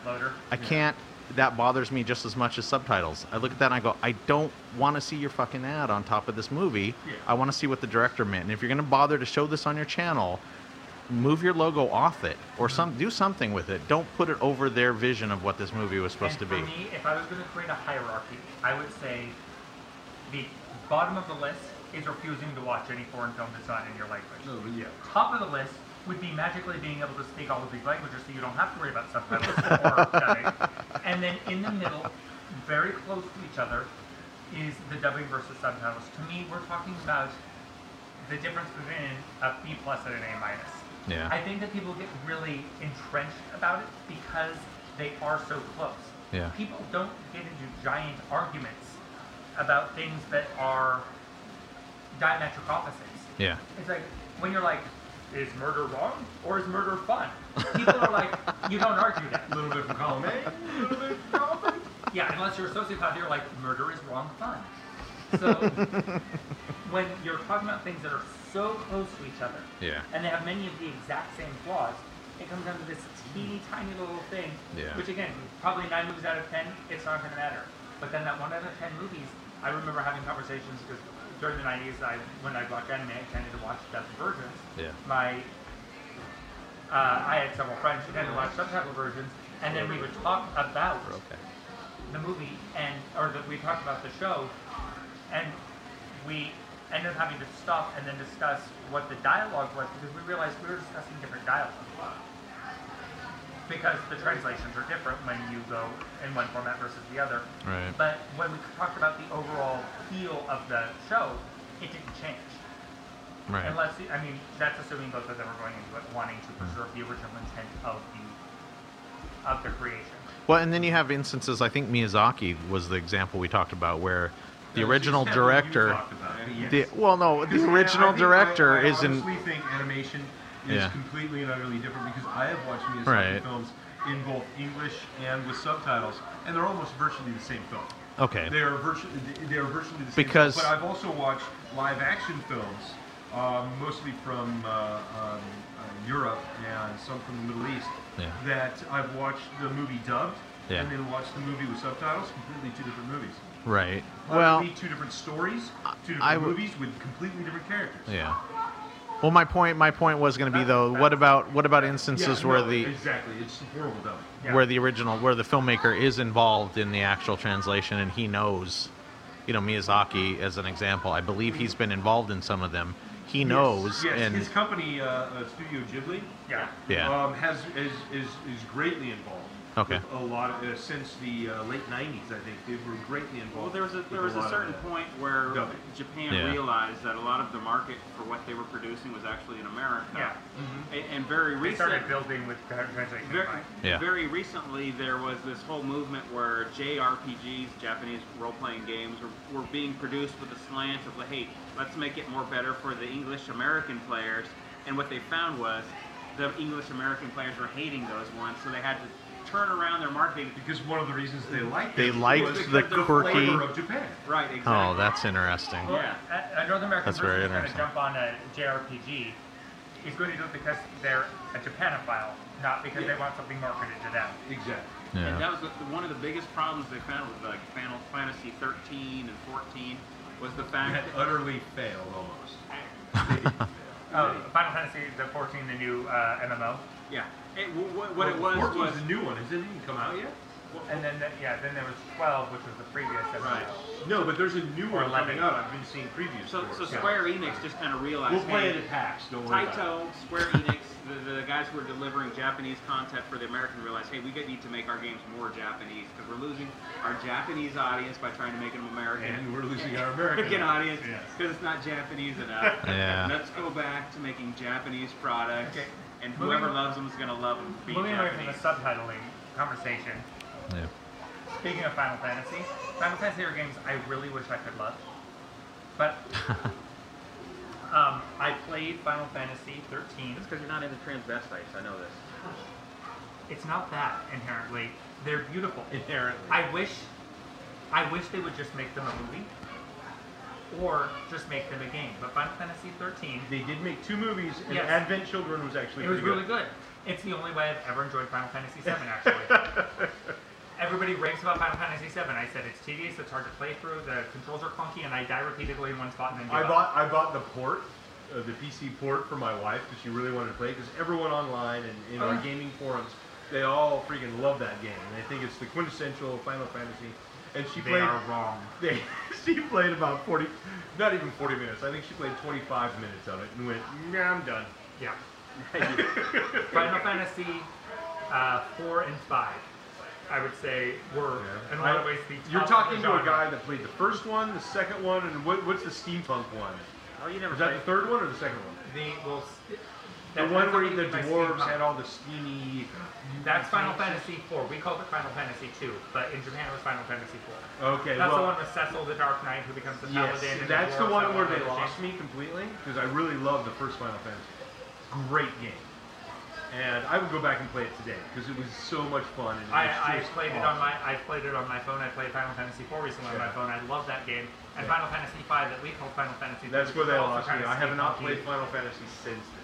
Well, Roscoe also had the same kind of opinion when he was Roscoe. brewing his rye IPA that we're Oh, enjoying this at is Maggie's. so delicious right now. What is this? Really? This is the rye IPA. This I is came the back in Roscoe right Rye at the right IPA. moment. Wow, I that's a segue. know nothing about Final At the Fantasy, forced- but The most forced believe- segue in the history of them. I believe Mike has a can opener over there that just says segue. here's the sound of that segue. Capital letters. I mean, I hate to say it, but when I start getting... I love how we cleaned up our podcast now that there's young children about 3 feet away. Or more accurately, it's a good thing we had other conversations Yeah. earlier in the podcast. With my daughter, I don't clean anything up. I was gonna say, as long as they're not our children, we have to clean that. yeah. So what is That this? was What is something I this? wanted to What bring is up the with beer that you we're guys. drinking We're again? drinking a Roscoe IPA, or rye IPA. Roscoe's Rye IPA. And I have from really Northtown. I've really fell in love with rye IPAs. Talking over me. Yeah. I apologize, I'm a dick. I'll stop talking. We're drinking Roscoe's Rye IPA from Northtown. Yeah, stop talking over him, Jeff. You guys suck. I'm going to the bathroom. It's Well, one of the three of Roscoe. us do. It's how do you spell Roscoe? ROSCO. Oh, Yeah, okay, I was gonna okay. say, it's if I can spell it, it's fucking simple. So, I should add my. welcome to age. Jeff's world where You know, he doesn't censor himself. we do have the running joke in this podcast where I try to mislead you on spellings of things that You know, Is that so what you try to do? Ross, yeah, in this first few episodes, we were trying to spell things, you were trying to type, and I was giving you completely like Sierra. I was telling you CYR. Come on, you're a D. I know that's not easy. Yeah. Nonetheless. What do you guys think of this? I like it. Yeah. Rye is difficult for me because my first thought every time I drink a rye beer is always, why couldn't you have just made this into whiskey? Then my second thought is, no, they did a good job on this. Although interestingly, I'm a huge IPA guy. It's my go-to beer. Yeah. But at Wander, their rye IPA is actually, of the types of beers I like, their stout is fine, but I don't drink stouts as a rule. Yeah. Their rye IPA is actually my least favorite of their beers that are generally in my wheelhouse. I'll generally drink the Belgian Blonde, or I'll drink their, what is it, the California style, that it's basically an amber ale. Their wee heavy, their Scotch is really good. But their IPA, I'm like, yeah, I'll drink that. It's not undrinkable. It's just when I've got literally a dozen other IPA options here in Bellingham, why would I do an IPA that I'm only like on? Right. Yeah. No, I understand, but I've been trying rye PAs. I like That's that. actually a very good way to put It's it. It's a Ripa. No, Ripa's a red IPA. Oh, okay. Actually created a new word. It's a Ripa. rye PA. My rye PAs, I think, are actually pretty good. I've liked most of the rye IPAs that I've tried. So I've liked every rye IPA that I've had. there was a couple that I tried. What's that brewery that came out with Back in Black? It was supposed to be a black IPA. American? American. They have a rye IPA. And I keep American. trying American because I know the guy is from Bellingham and he started at in Boundary. Yeah, at Boundary. But that should be my telltale because I don't like most of the beer from Boundary. So I should not probably go with that. But I keep trying it nonetheless. Yeah. I have tried also Sierra Nevada's rye IPA. I like the I know. It's like those who cannot see Jeff right now, he gestured for about 10 seconds before answering. The thing is I love Sierra Nevada. I love Sierra Nevada. I love what they do with their beer camp. I love what they do with some of their beers. But at times it's just like, why are you guys doing this? So I want to talk about Aslan. Assland? Aslan? We Aslan? talked about Aslan last week. Assland. Is this a It's a theme lion park? in It's a the- theme park? If you have a wardrobe, Sign me walk up. into the wardrobe. Okay. I won't go to Disneyland, but I'll go to Aslan. You know Okay. what? I'm kind of with him. Do At do this do point. do do do do do do. So it's the happiest place No. on earth. You know what that song's called? What? It's Marching Gladiators. That's exactly what that song's called. That's the last thing I think of when I hear Yes, that. I know, but it's genius. Because I think of that's cute exactly little what that Disney song's characters marching along, See, but I imagine teddy bears yeah, that's We like all imagine exactly. teddy with spears and shields, so I guess it works. So in I always liked the Bellingham, we have this But- brewery, right? It's called Aslan. It's kind of a newer place on the Yeah. block. And I know we've discussed it before, and if we want to go into it, we're welcome to. I've never been there, so I cannot say. So a guy I worked Neither with do I. was there, and he went the day after his wedding, before he and his wife went off on their Why would honeymoon. they ruin that day? And he said it was sort of interesting. They all of the waiters have like backwards ball caps on. One of them, It's kind of a uniform, isn't it? yeah. One of them actually had like Douchebag uniform. yeah. One of them actually had like a fake scar on his arm, like he. Oh, for fuck's sake. Yeah, and he said it's. He was talking about it, and I said, so it's what you would imagine somebody who's never been to Bellingham would create if they had Bellingham beer culture described to them. And he thought for a minute, he's like, yeah. Yeah. And the funny thing is, none of the guys who were involved in Aslan are actually from Bellingham. I think one of Really? one of the random Where are they minor from? people. Seattle or There's Seattle? like a Seattle guy. There's like an East Why Coast didn't guy. they do There's a this couple in California Seattle, guys. It would have went over perfectly in Seattle. Well, because Seattle's Yeah. kind of full of douchebags. That's why it would have went over perfectly. But no, he said it really felt like somebody was like, hey, let's make Well, something that Bellingham will like, so- but let's not actually explore what people in Bellingham like before we make that assessment. Yeah. No, I'm not going to disagree with you. I've been there a couple of times just to pick up beer, and I know I have a friend, Eli, who recently bought some beer just because he knew how I felt about Aslan. He was like, That He may, purposely. that may be a little bit rebellious. That towards sounds my, like Eli. Yeah. Yeah. Maybe passively aggressively mean. And I didn't, drinking it away from Aslan, like at his house where he had the growlers. Yeah. I had it. Well, that was last weekend. Wasn't Yeah, it? and I didn't hate it. But it tasted like Total Dom. So why wouldn't I just drink Total Dom? What are you bringing to the market? Total Tom. And no, it does not taste like Total Dom to me. I thought he said total dong. I think he would have meant it tastes totally like dog. Okay. I don't know what Total Dom That is would be like. No idea. I don't want to imply Because we've anything all about tried it your. Or twice. Okay, maybe it's just me. I have not tried it once, I can assure you. I totally set you up for that. I had to. So, I'm fine with the front and middle of Aslan's beers. The Yeah. finish is awful. Every single time I taste it, it is skunky and green Yes. and gross. That And was it what I stays got with from me it, for too. the next 10 minutes. I didn't drink any more of it. Yeah, well, and having gone on site, the building is really nice, and I think it's just going to take. I'm going to give them the benefit of the doubt and say it's just going to take That them. maybe they'll hire a brewer who knows what they're doing. They're going to develop towards the market right now. Like you walk in there, right, and every dude's got his cap on backwards. There's no individuality, and the waitresses are all very much the same way, where it feels like a uniform. It feels like people trying not to wear a uniform, but definitely We're wearing not a Red uniform. Robin. Have you been downtown Bellingham? Because everyone's wearing their uniform downtown Bellingham. Yes, but they are individuals doing it. They are choosing to look like everyone else. Right. But nonetheless, one thing I want to point out is like you go into Colshan and you see the girl. She has her glasses and she's kind of cool. She's like kind of that hipster type girl, and then you have the other girl who is not that. You can see that she's kind of that like I climb mountains. I go hiking every weekend. Well, that's Colshan. And that to me is more Bellinghamish when you have that kind of conglomeration of That dynamic where one waitress is allowed to wear what she is, the other waitress is allowed to wear her costume. It's as well. the odd there should be couple. allowed this They're thing. doing And the you odd look- couple. and It's you it's look at Oscar and the- Felix of waitresses. Let's hope so. You look at the patrons, and you've got the guy in the suit, Neil Simon's awesome. the guy in the shorts and tank top, the guy who never bothers to put on a shirt, the guy wearing the sandals and socks. Oh, the guy always walking down the street with his shirt in his pocket. As soon as it gets 65 degrees, he's got his shirt off in his pocket. That's Kevin, actually.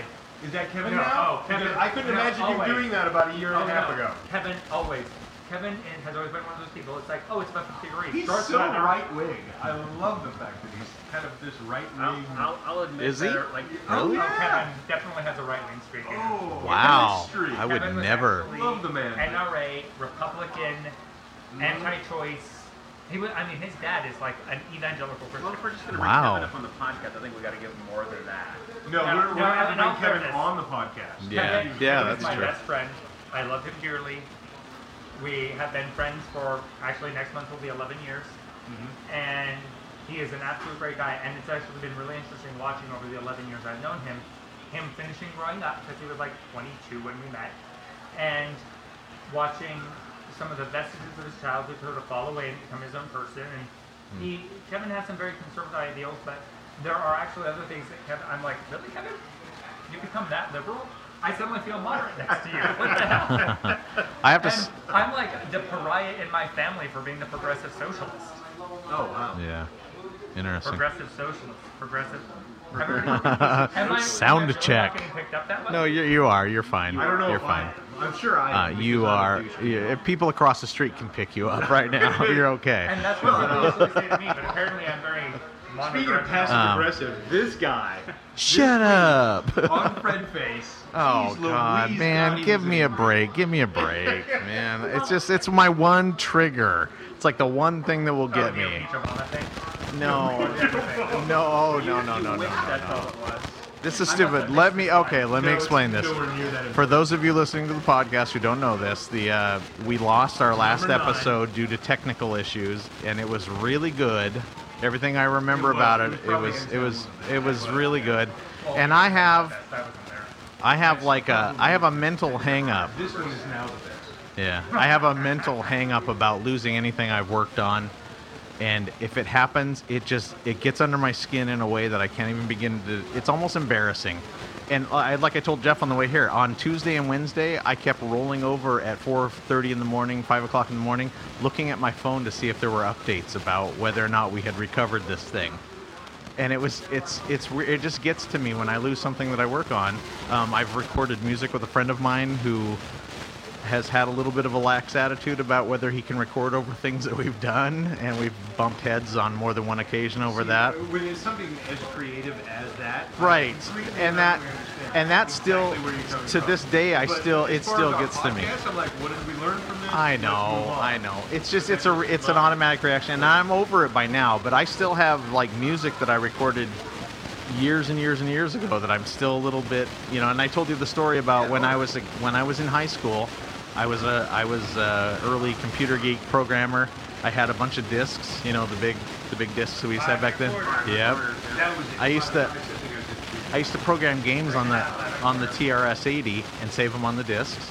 And everybody in my grade knew that I was like the guy who programmed games. And so we had a computer science class, and I would have people occasionally ask me, "Can I take your discs in and play your games?"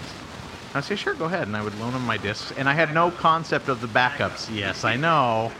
And the teacher back then caught somebody with all of my discs playing games. And he pulled it out in class and went up, took the demagnetizer, all of my discs gone. The title Years. of our episode is Demagnetizing Kevin. Yeah. But basically, I lost all years worth of work in like a matter of seconds. You really need to take the David Coe method to creation in that you can't piss on, shit on, destroy, or otherwise eradicate your old art and move on to your new art. I don't do that though. I can't. It's too precious. I don't know. I don't know what it is, but you're living in the past. I think in an essential way that is the difference between an artist and a builder. Yeah. I don't, Rick is describing a builder, not an artist. I think that people who are builders, architects, construction workers, things like that, you want something that's going to last. You want to be able to look at that building every fucking day for the rest of your life and know that you built it. Maybe. I guarantee you that the tragically hip are paying weak kings and pretty things multitudes of times better technically this decade than they were back in 1990. Okay, but you sit down in a room with the tragically hip and you take a pair of scissors and cut up their original master tapes for those songs, I can guarantee you they're going to beat your ass within an inch of your life. I think they're artists, they're not builders. Oh, they're not. I don't think anybody wants to see their work destroyed. Regardless of what the band does, I bet the production company that owns those tapes is going to freak at you. So, and I think that ultimately, that's a an different. artist's attitude toward their work actually doesn't really matter. Ultimately, it's something you learn with dealing with artists. Is one of the things you learn studying literature is that authorial intent doesn't matter. Yeah. Because people write things or produce art with all of their history, all of their culture behind them. What they intended to create is not necessarily what they successfully created. So we preserve art not because the person who created it cares, but because it matters to us. Right. And I'm actually gonna. I agree with that. I'm gonna go back a little bit and say that I'm with Rick. I was really heartbroken about it, but at the same time, I knew that I needed to have everybody keep their shit together enough to go back and record an episode 10. So I found myself in this distinct place where it's like I've got to appease what the reality of the situation is. Yeah. I've kind of got to massage Rick a little bit and kind of bring him where I need him to be. Yeah. And what the fuck are you doing, Jeff? I'm getting sued. Oh, fuck off, man. So where I found myself in this position is being a person that was able to, not able, but I've got a certain skill set, right? Like, there have been some aspects of my life where you learn to try to become a better communicator and put, instead of being the passive aggressive person, you kind of put everything kind of out on front and kind of learn to navigate. I don't think I was being passive aggressive though. I was being basically just aggressive about it. Were you being whiny? No. I was being a bitch. I'll say that, but it wasn't. I wasn't being coy about it. We're all talking about this, and you're like, Jeff, if you're getting too frustrated by this, I can always bring in a thumb. No. That's wow, that wasn't passive. That's why I went. No, stop ITing me, dickhead. I'm not that ignorant of how computers work. But that said, okay, Jeff, given that's how you felt and reacted. I love the fact that you posted IT crowd. Yeah. Oh yeah. Did you try turning it off and back on again? Given that you felt his emotion. And That was an emotional attack. And you realized It wasn't. And Okay. you realized where I was coming from, right? The fact that you reacted in the manner that you reacted. And he had every right to be upset. But it And wasn't. we all did. I swear to God, you guys, it wasn't an attack. It was me just having like the emotional kind of like, I can't believe something I did is gone, has been lost to Right. this, and that's why I was going off about Windows and Google and that was what was happening internally. But Yeah. you emoting to us yeah. was kind of passive. But it aggressive wasn't- and just it kinda wasn't- like out there going. "Yeah." I would- never meant it as like a direct attack on either one of you. I was like really angry about the technology. Aggressive, but Yeah. I would say I was a little emotional at the time too. it was not. It's a manner in which I'm not. Used And I to found it a having- little like condescending, so I was like, Oh, all right. I didn't Right. mean it to be like I was that. being a little bitch. No. So I It apologize. sounds like all three of you were kind of. No, we might have been, but Mike was like the whole That would be time. Like, Well, Okay, so you were being your dudedom during this time? no. Dude, What I'm trying to say is I've had experience in life where you try to make a situation work where it involves more than one relationship, but multiple relationships. In that you need to navigate these things and learn how to communicate better. And then when somebody's poo-pooing, right? Like Rick was obviously upset, and I'll give him his due for being upset. I was very upset as well. But at the same time, I wasn't going to egg on his upsettedness. I wasn't going to feed into that. I was going to sit back. I was. You were going to listen, but you were going to listen but not commiserate. oh, you're such a dick. Exactly. That's why I love the fact you came back with the teamy ass. Yeah.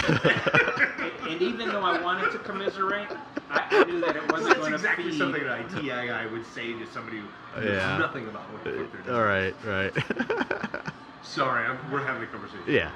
Your guys' conversation is much more important. Okay, go ahead. So what I was going to say is that coming from the experience I've had in managing multiple relationships between organizations, I kind of learned that there's a certain point where even though you want to express that maybe it's going to suit the overall group, to not express exactly what you're thinking.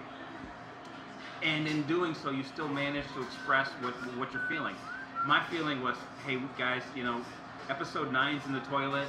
I don't know what we're going to get out of episode 9. Let's just get happy enough to do an episode 10. Let's manage to do an episode 10 where we're at right now. And I did get over it, and I'm fine the next now. day you guys were all hugs and kisses, so it was great. But Yeah. at the same time, it's like if I had fed into it and expressed exactly what I was feeling at the time, I don't think it would have contributed. You know what? I appreciate that you had that attitude, but it would have. I was on my own little track. I would have behaved exactly as I behaved, regardless of external influences. I just had to have my little moment of, yeah, more or less. You just said I was going to behave regardless of external influences. Yeah. I believe you just defined straight white male America. Right. So I matter.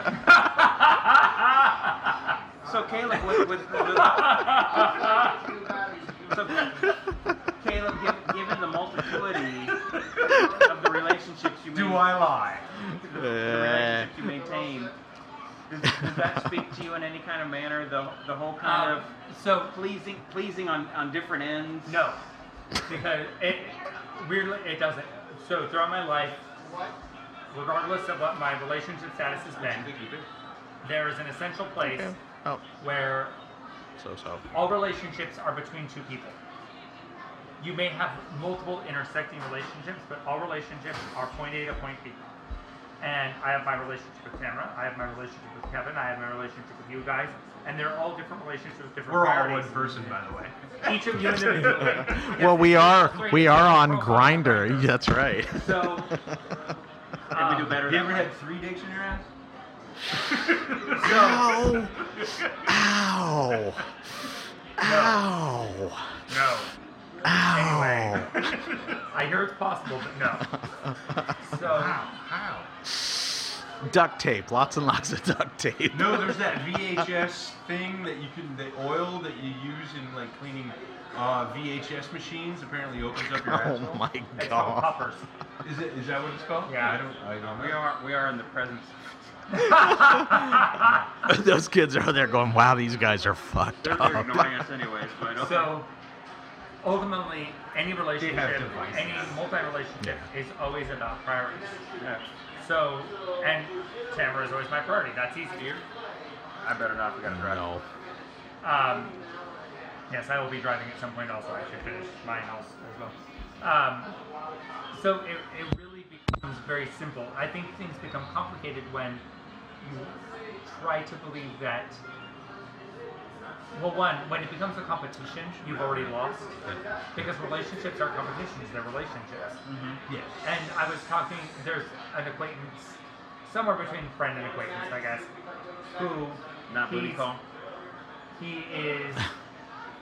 He's married to a guy, and he has a boyfriend, and he works 2 jobs, and he and his husband have 2 kids. Even just saying that, I want to lose consciousness. I'm tired This is of a just person who saying loves it. to work. Yes. And I asked him, I said, how do you Time balance management. that out? I need to find some of his time management and bring it into my own. And one of the things God. that came about when we were talking is he said that the key is it can't ever be a competition. If his husband approached their relationship as a competition, if he approached their relationship as a competition, his boyfriend approached it as a competition, they would all lose. Right. And relationships really aren't competitions. They're, I mean, we have a limited amount of time in Jeff, any let's have given day. another. Give me another. You go let her know. Yeah. You want one of these? I suppose Tamara can drive. Well, he and I were going to have to, but we can do the threesome. How about that Silver City Pale? Sure. That'd be awesome. Not, certainly not me. review that. Not me. I'm. Although, at this point, I might actually finally have to give in and use the restroom. The hell you say? No, I would agree 110% that there should be no competition. It should not be. There should be none of that. If you start approaching a relationship as a competition, it There means should be a team effort, and Yeah. one thing that I know I've said this before that I don't want to delve in my own relationship, but me and my wife's families are different ends of a spectrum completely. I'm going back to the spectrum because it's safe for me. No, I come from I don't know about stable per se. But I come from you were born and raised Burlington the whole time. yeah, but I'm just talking about my intimate family. My Right. mother, my father, and myself. No siblings. And my mother and my father always had, healthy or not, I don't know, I can't say that it's healthy or not, but It works I've for always them. felt secure. I consider myself to be a relatively a stable individual. Sure, yeah. But nonetheless, You have to say sure, or he will stab you. I will beat you to death with this microphone. No, I've always felt that like, my parents' relationship they came from a place of being taking the world by storm. They're together. They have one front. A united front. Front. Yeah. And my wife is coming from a family that didn't happen. It was her mother, her father, and they both were going towards the world in different directions at different times. So, and her father had her father had his money, her mother has her money, blah blah blah blah. Yeah. Whether that's a rich person thing or a poor person thing, I don't know. I can't say. I think I've it's never a been person rich. thing. I think it's a very personal thing and within that relationship. But she's coming from the relationship in a way from that perspective, and I'm coming from the other way. And those two perspectives have kind of hit heads much of the time. So I don't know how your guys' relationships are, or his, but I would agree with his friend, Caleb's friend, saying yes, you need that united front. You need to know that it's not a competition. It doesn't matter whether our daughter loves me right now more than you, or you right now more than me. It doesn't matter. In the end, she should love us equally. There are times that Tamara has carried me. There are times that I have carried Tamara. Exactly. And when all is said and done, the moment either of us decides to start keeping score, we've both lost. Yeah.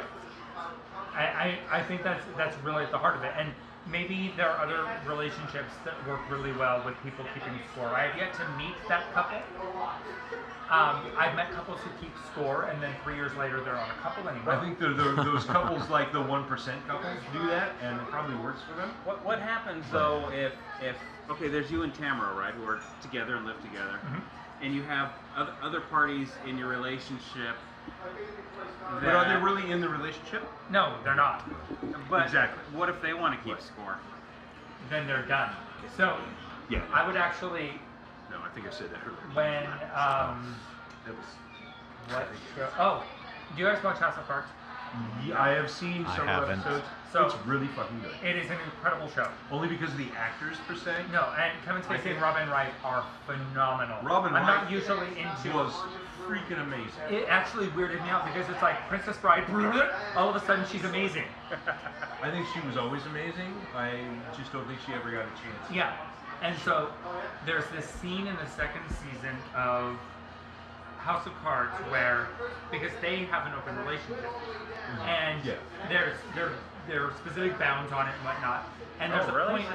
House of Cards is based on like open relationships? No, it's but based on politics. It's based on politics, but that comes into it. And there's a part where somebody that she has been involved with comes up and starts playing. Starts playing. already knew this. Kind Keep of showing me. doing a power play. Yeah. And it's Huge riff. yeah. Frank and Claire are there, and I can't remember his name. He's sort of the third is sort of forgettable, but he starts doing this power play, and I think Frank it's done on purpose. Yeah. and Frank is like, really? That to distill down what I got out of this scene is like, really? You really think you're in my league? You think she thinks about you the way she thinks about me? You think in a competition between you and me, you would actually be a contender? You have fooled yourself more than any human being has a right to fool themselves. And she just has this look, she's kind of standing back in the background, and everything about her just says, oh my god, I am so wet right now. She is so hot watching her husband dress down this guy that she's been screwing for years. And it's, Because he dared the to writing on this overstep. show is It's amazing. Yeah. But this polyamory, I think it's called. Multiple relationships at the same time. Yeah. Shouldn't isn't there an aspect where the guy who's on the side guy, shouldn't he be just as loved as the main? If you're polyamorous, yes. Yeah. But the polyamory is different from open relationship. There are people who have open relationships. It's like, yeah, we can play on the side, but we have our primary relationship, and that doesn't change. And then there are people who date on the side, and the assumption is going to be is that there are multiple relationships going on. On the side. Frank and Claire do not have a polyamorous relationship. They have an open relationship. It's interesting. And so when Frank is off screwing a reporter or she's off screwing an artist, that's them enjoying sex on the side. It has nothing to do with what their focus is. They are 100% focused on them as a unit. That's more of an open kind of That's an open relationship. swinger thing. Swinger actually to me is a little bit different even because swinger, I actually have a friend who he and his first wife were swingers. She passed away. But they would go to swinger parties, things like that, and they would, as a couple, hook up like swapping with another couple. Right.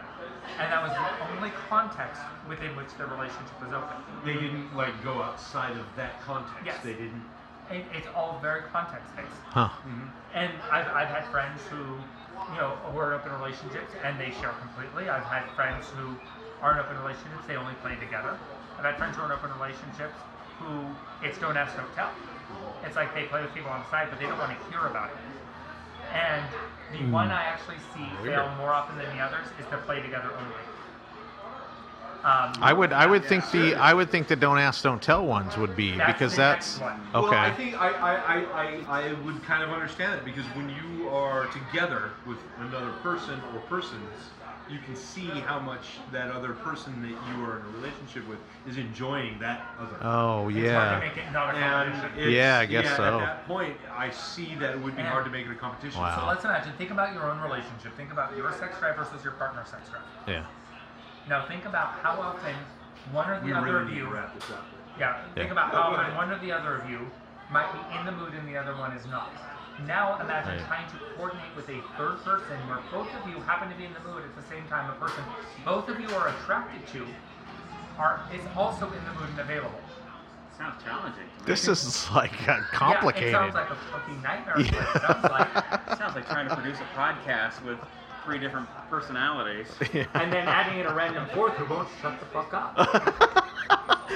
There was with the random fourth. there was There's a problem with passive aggressive yellow guy. there was a masterful seg into the end of the show. We're going to go ahead and wrap up Beer Plus 3. We have to, Beer Plus 3. we have to- follow us on FriendFace, Twitter, iTunes. We have to announce the Stitcher. next movie too. And the next movie is Joe, which I just watched this morning thinking we were going to talk about it today. Yeah. But we didn't. I haven't watched it yet. We will go into that next time. Apparently, yes. What else? Are we on Instagram and Flickr and Grindr? We are on Grindr. We are on Grindr We are and on- Tinder. We're on Grindr, Tinder. We got kicked off of OkCupid, which what was that random guy or Which- girl that you were talking Race about? Car Deified. I really want Race to. Car Deified. Oh God, Race yeah, Car you guys Deified are. people We love messaging you. me. I'm sorry, our account got shut down. Go ahead and message me personally. Yeah. Have to look Oh, it up you're and Duncan find- Trussell. Duncan Yeah. Trussell, Because I might have Caleb an is Duncan OkCupid Trussell. account. We're going to Yeah. say goodbye with that. Anyway, let's go ahead and sign off, guys. Unfortunately, Caleb will leave Duncan Trussell. So we'll start with Rick. Just say goodbye. Goodbye. Okay, goodbye, Rick. Good night and God bless. This has been Mike. And we love you all. This is Jeff, and that was Beer Plus 3. Is it my imagination, or do these guys actually get more and more coherent the more they drink? Must be the effect of the magic that is Maggie's Pub. Beer Plus 3 featured Jeff Swatman, Micheal Zamora, Rick Anderson, and our very special guest, Caleb Sanders. Remember, you can find Beer Plus 3 on the iTunes, SoundCloud.com, Stitcher, and anywhere else finer podcasts are sold. Please subscribe so you won't miss out on future alcohol-fueled antics. Good night.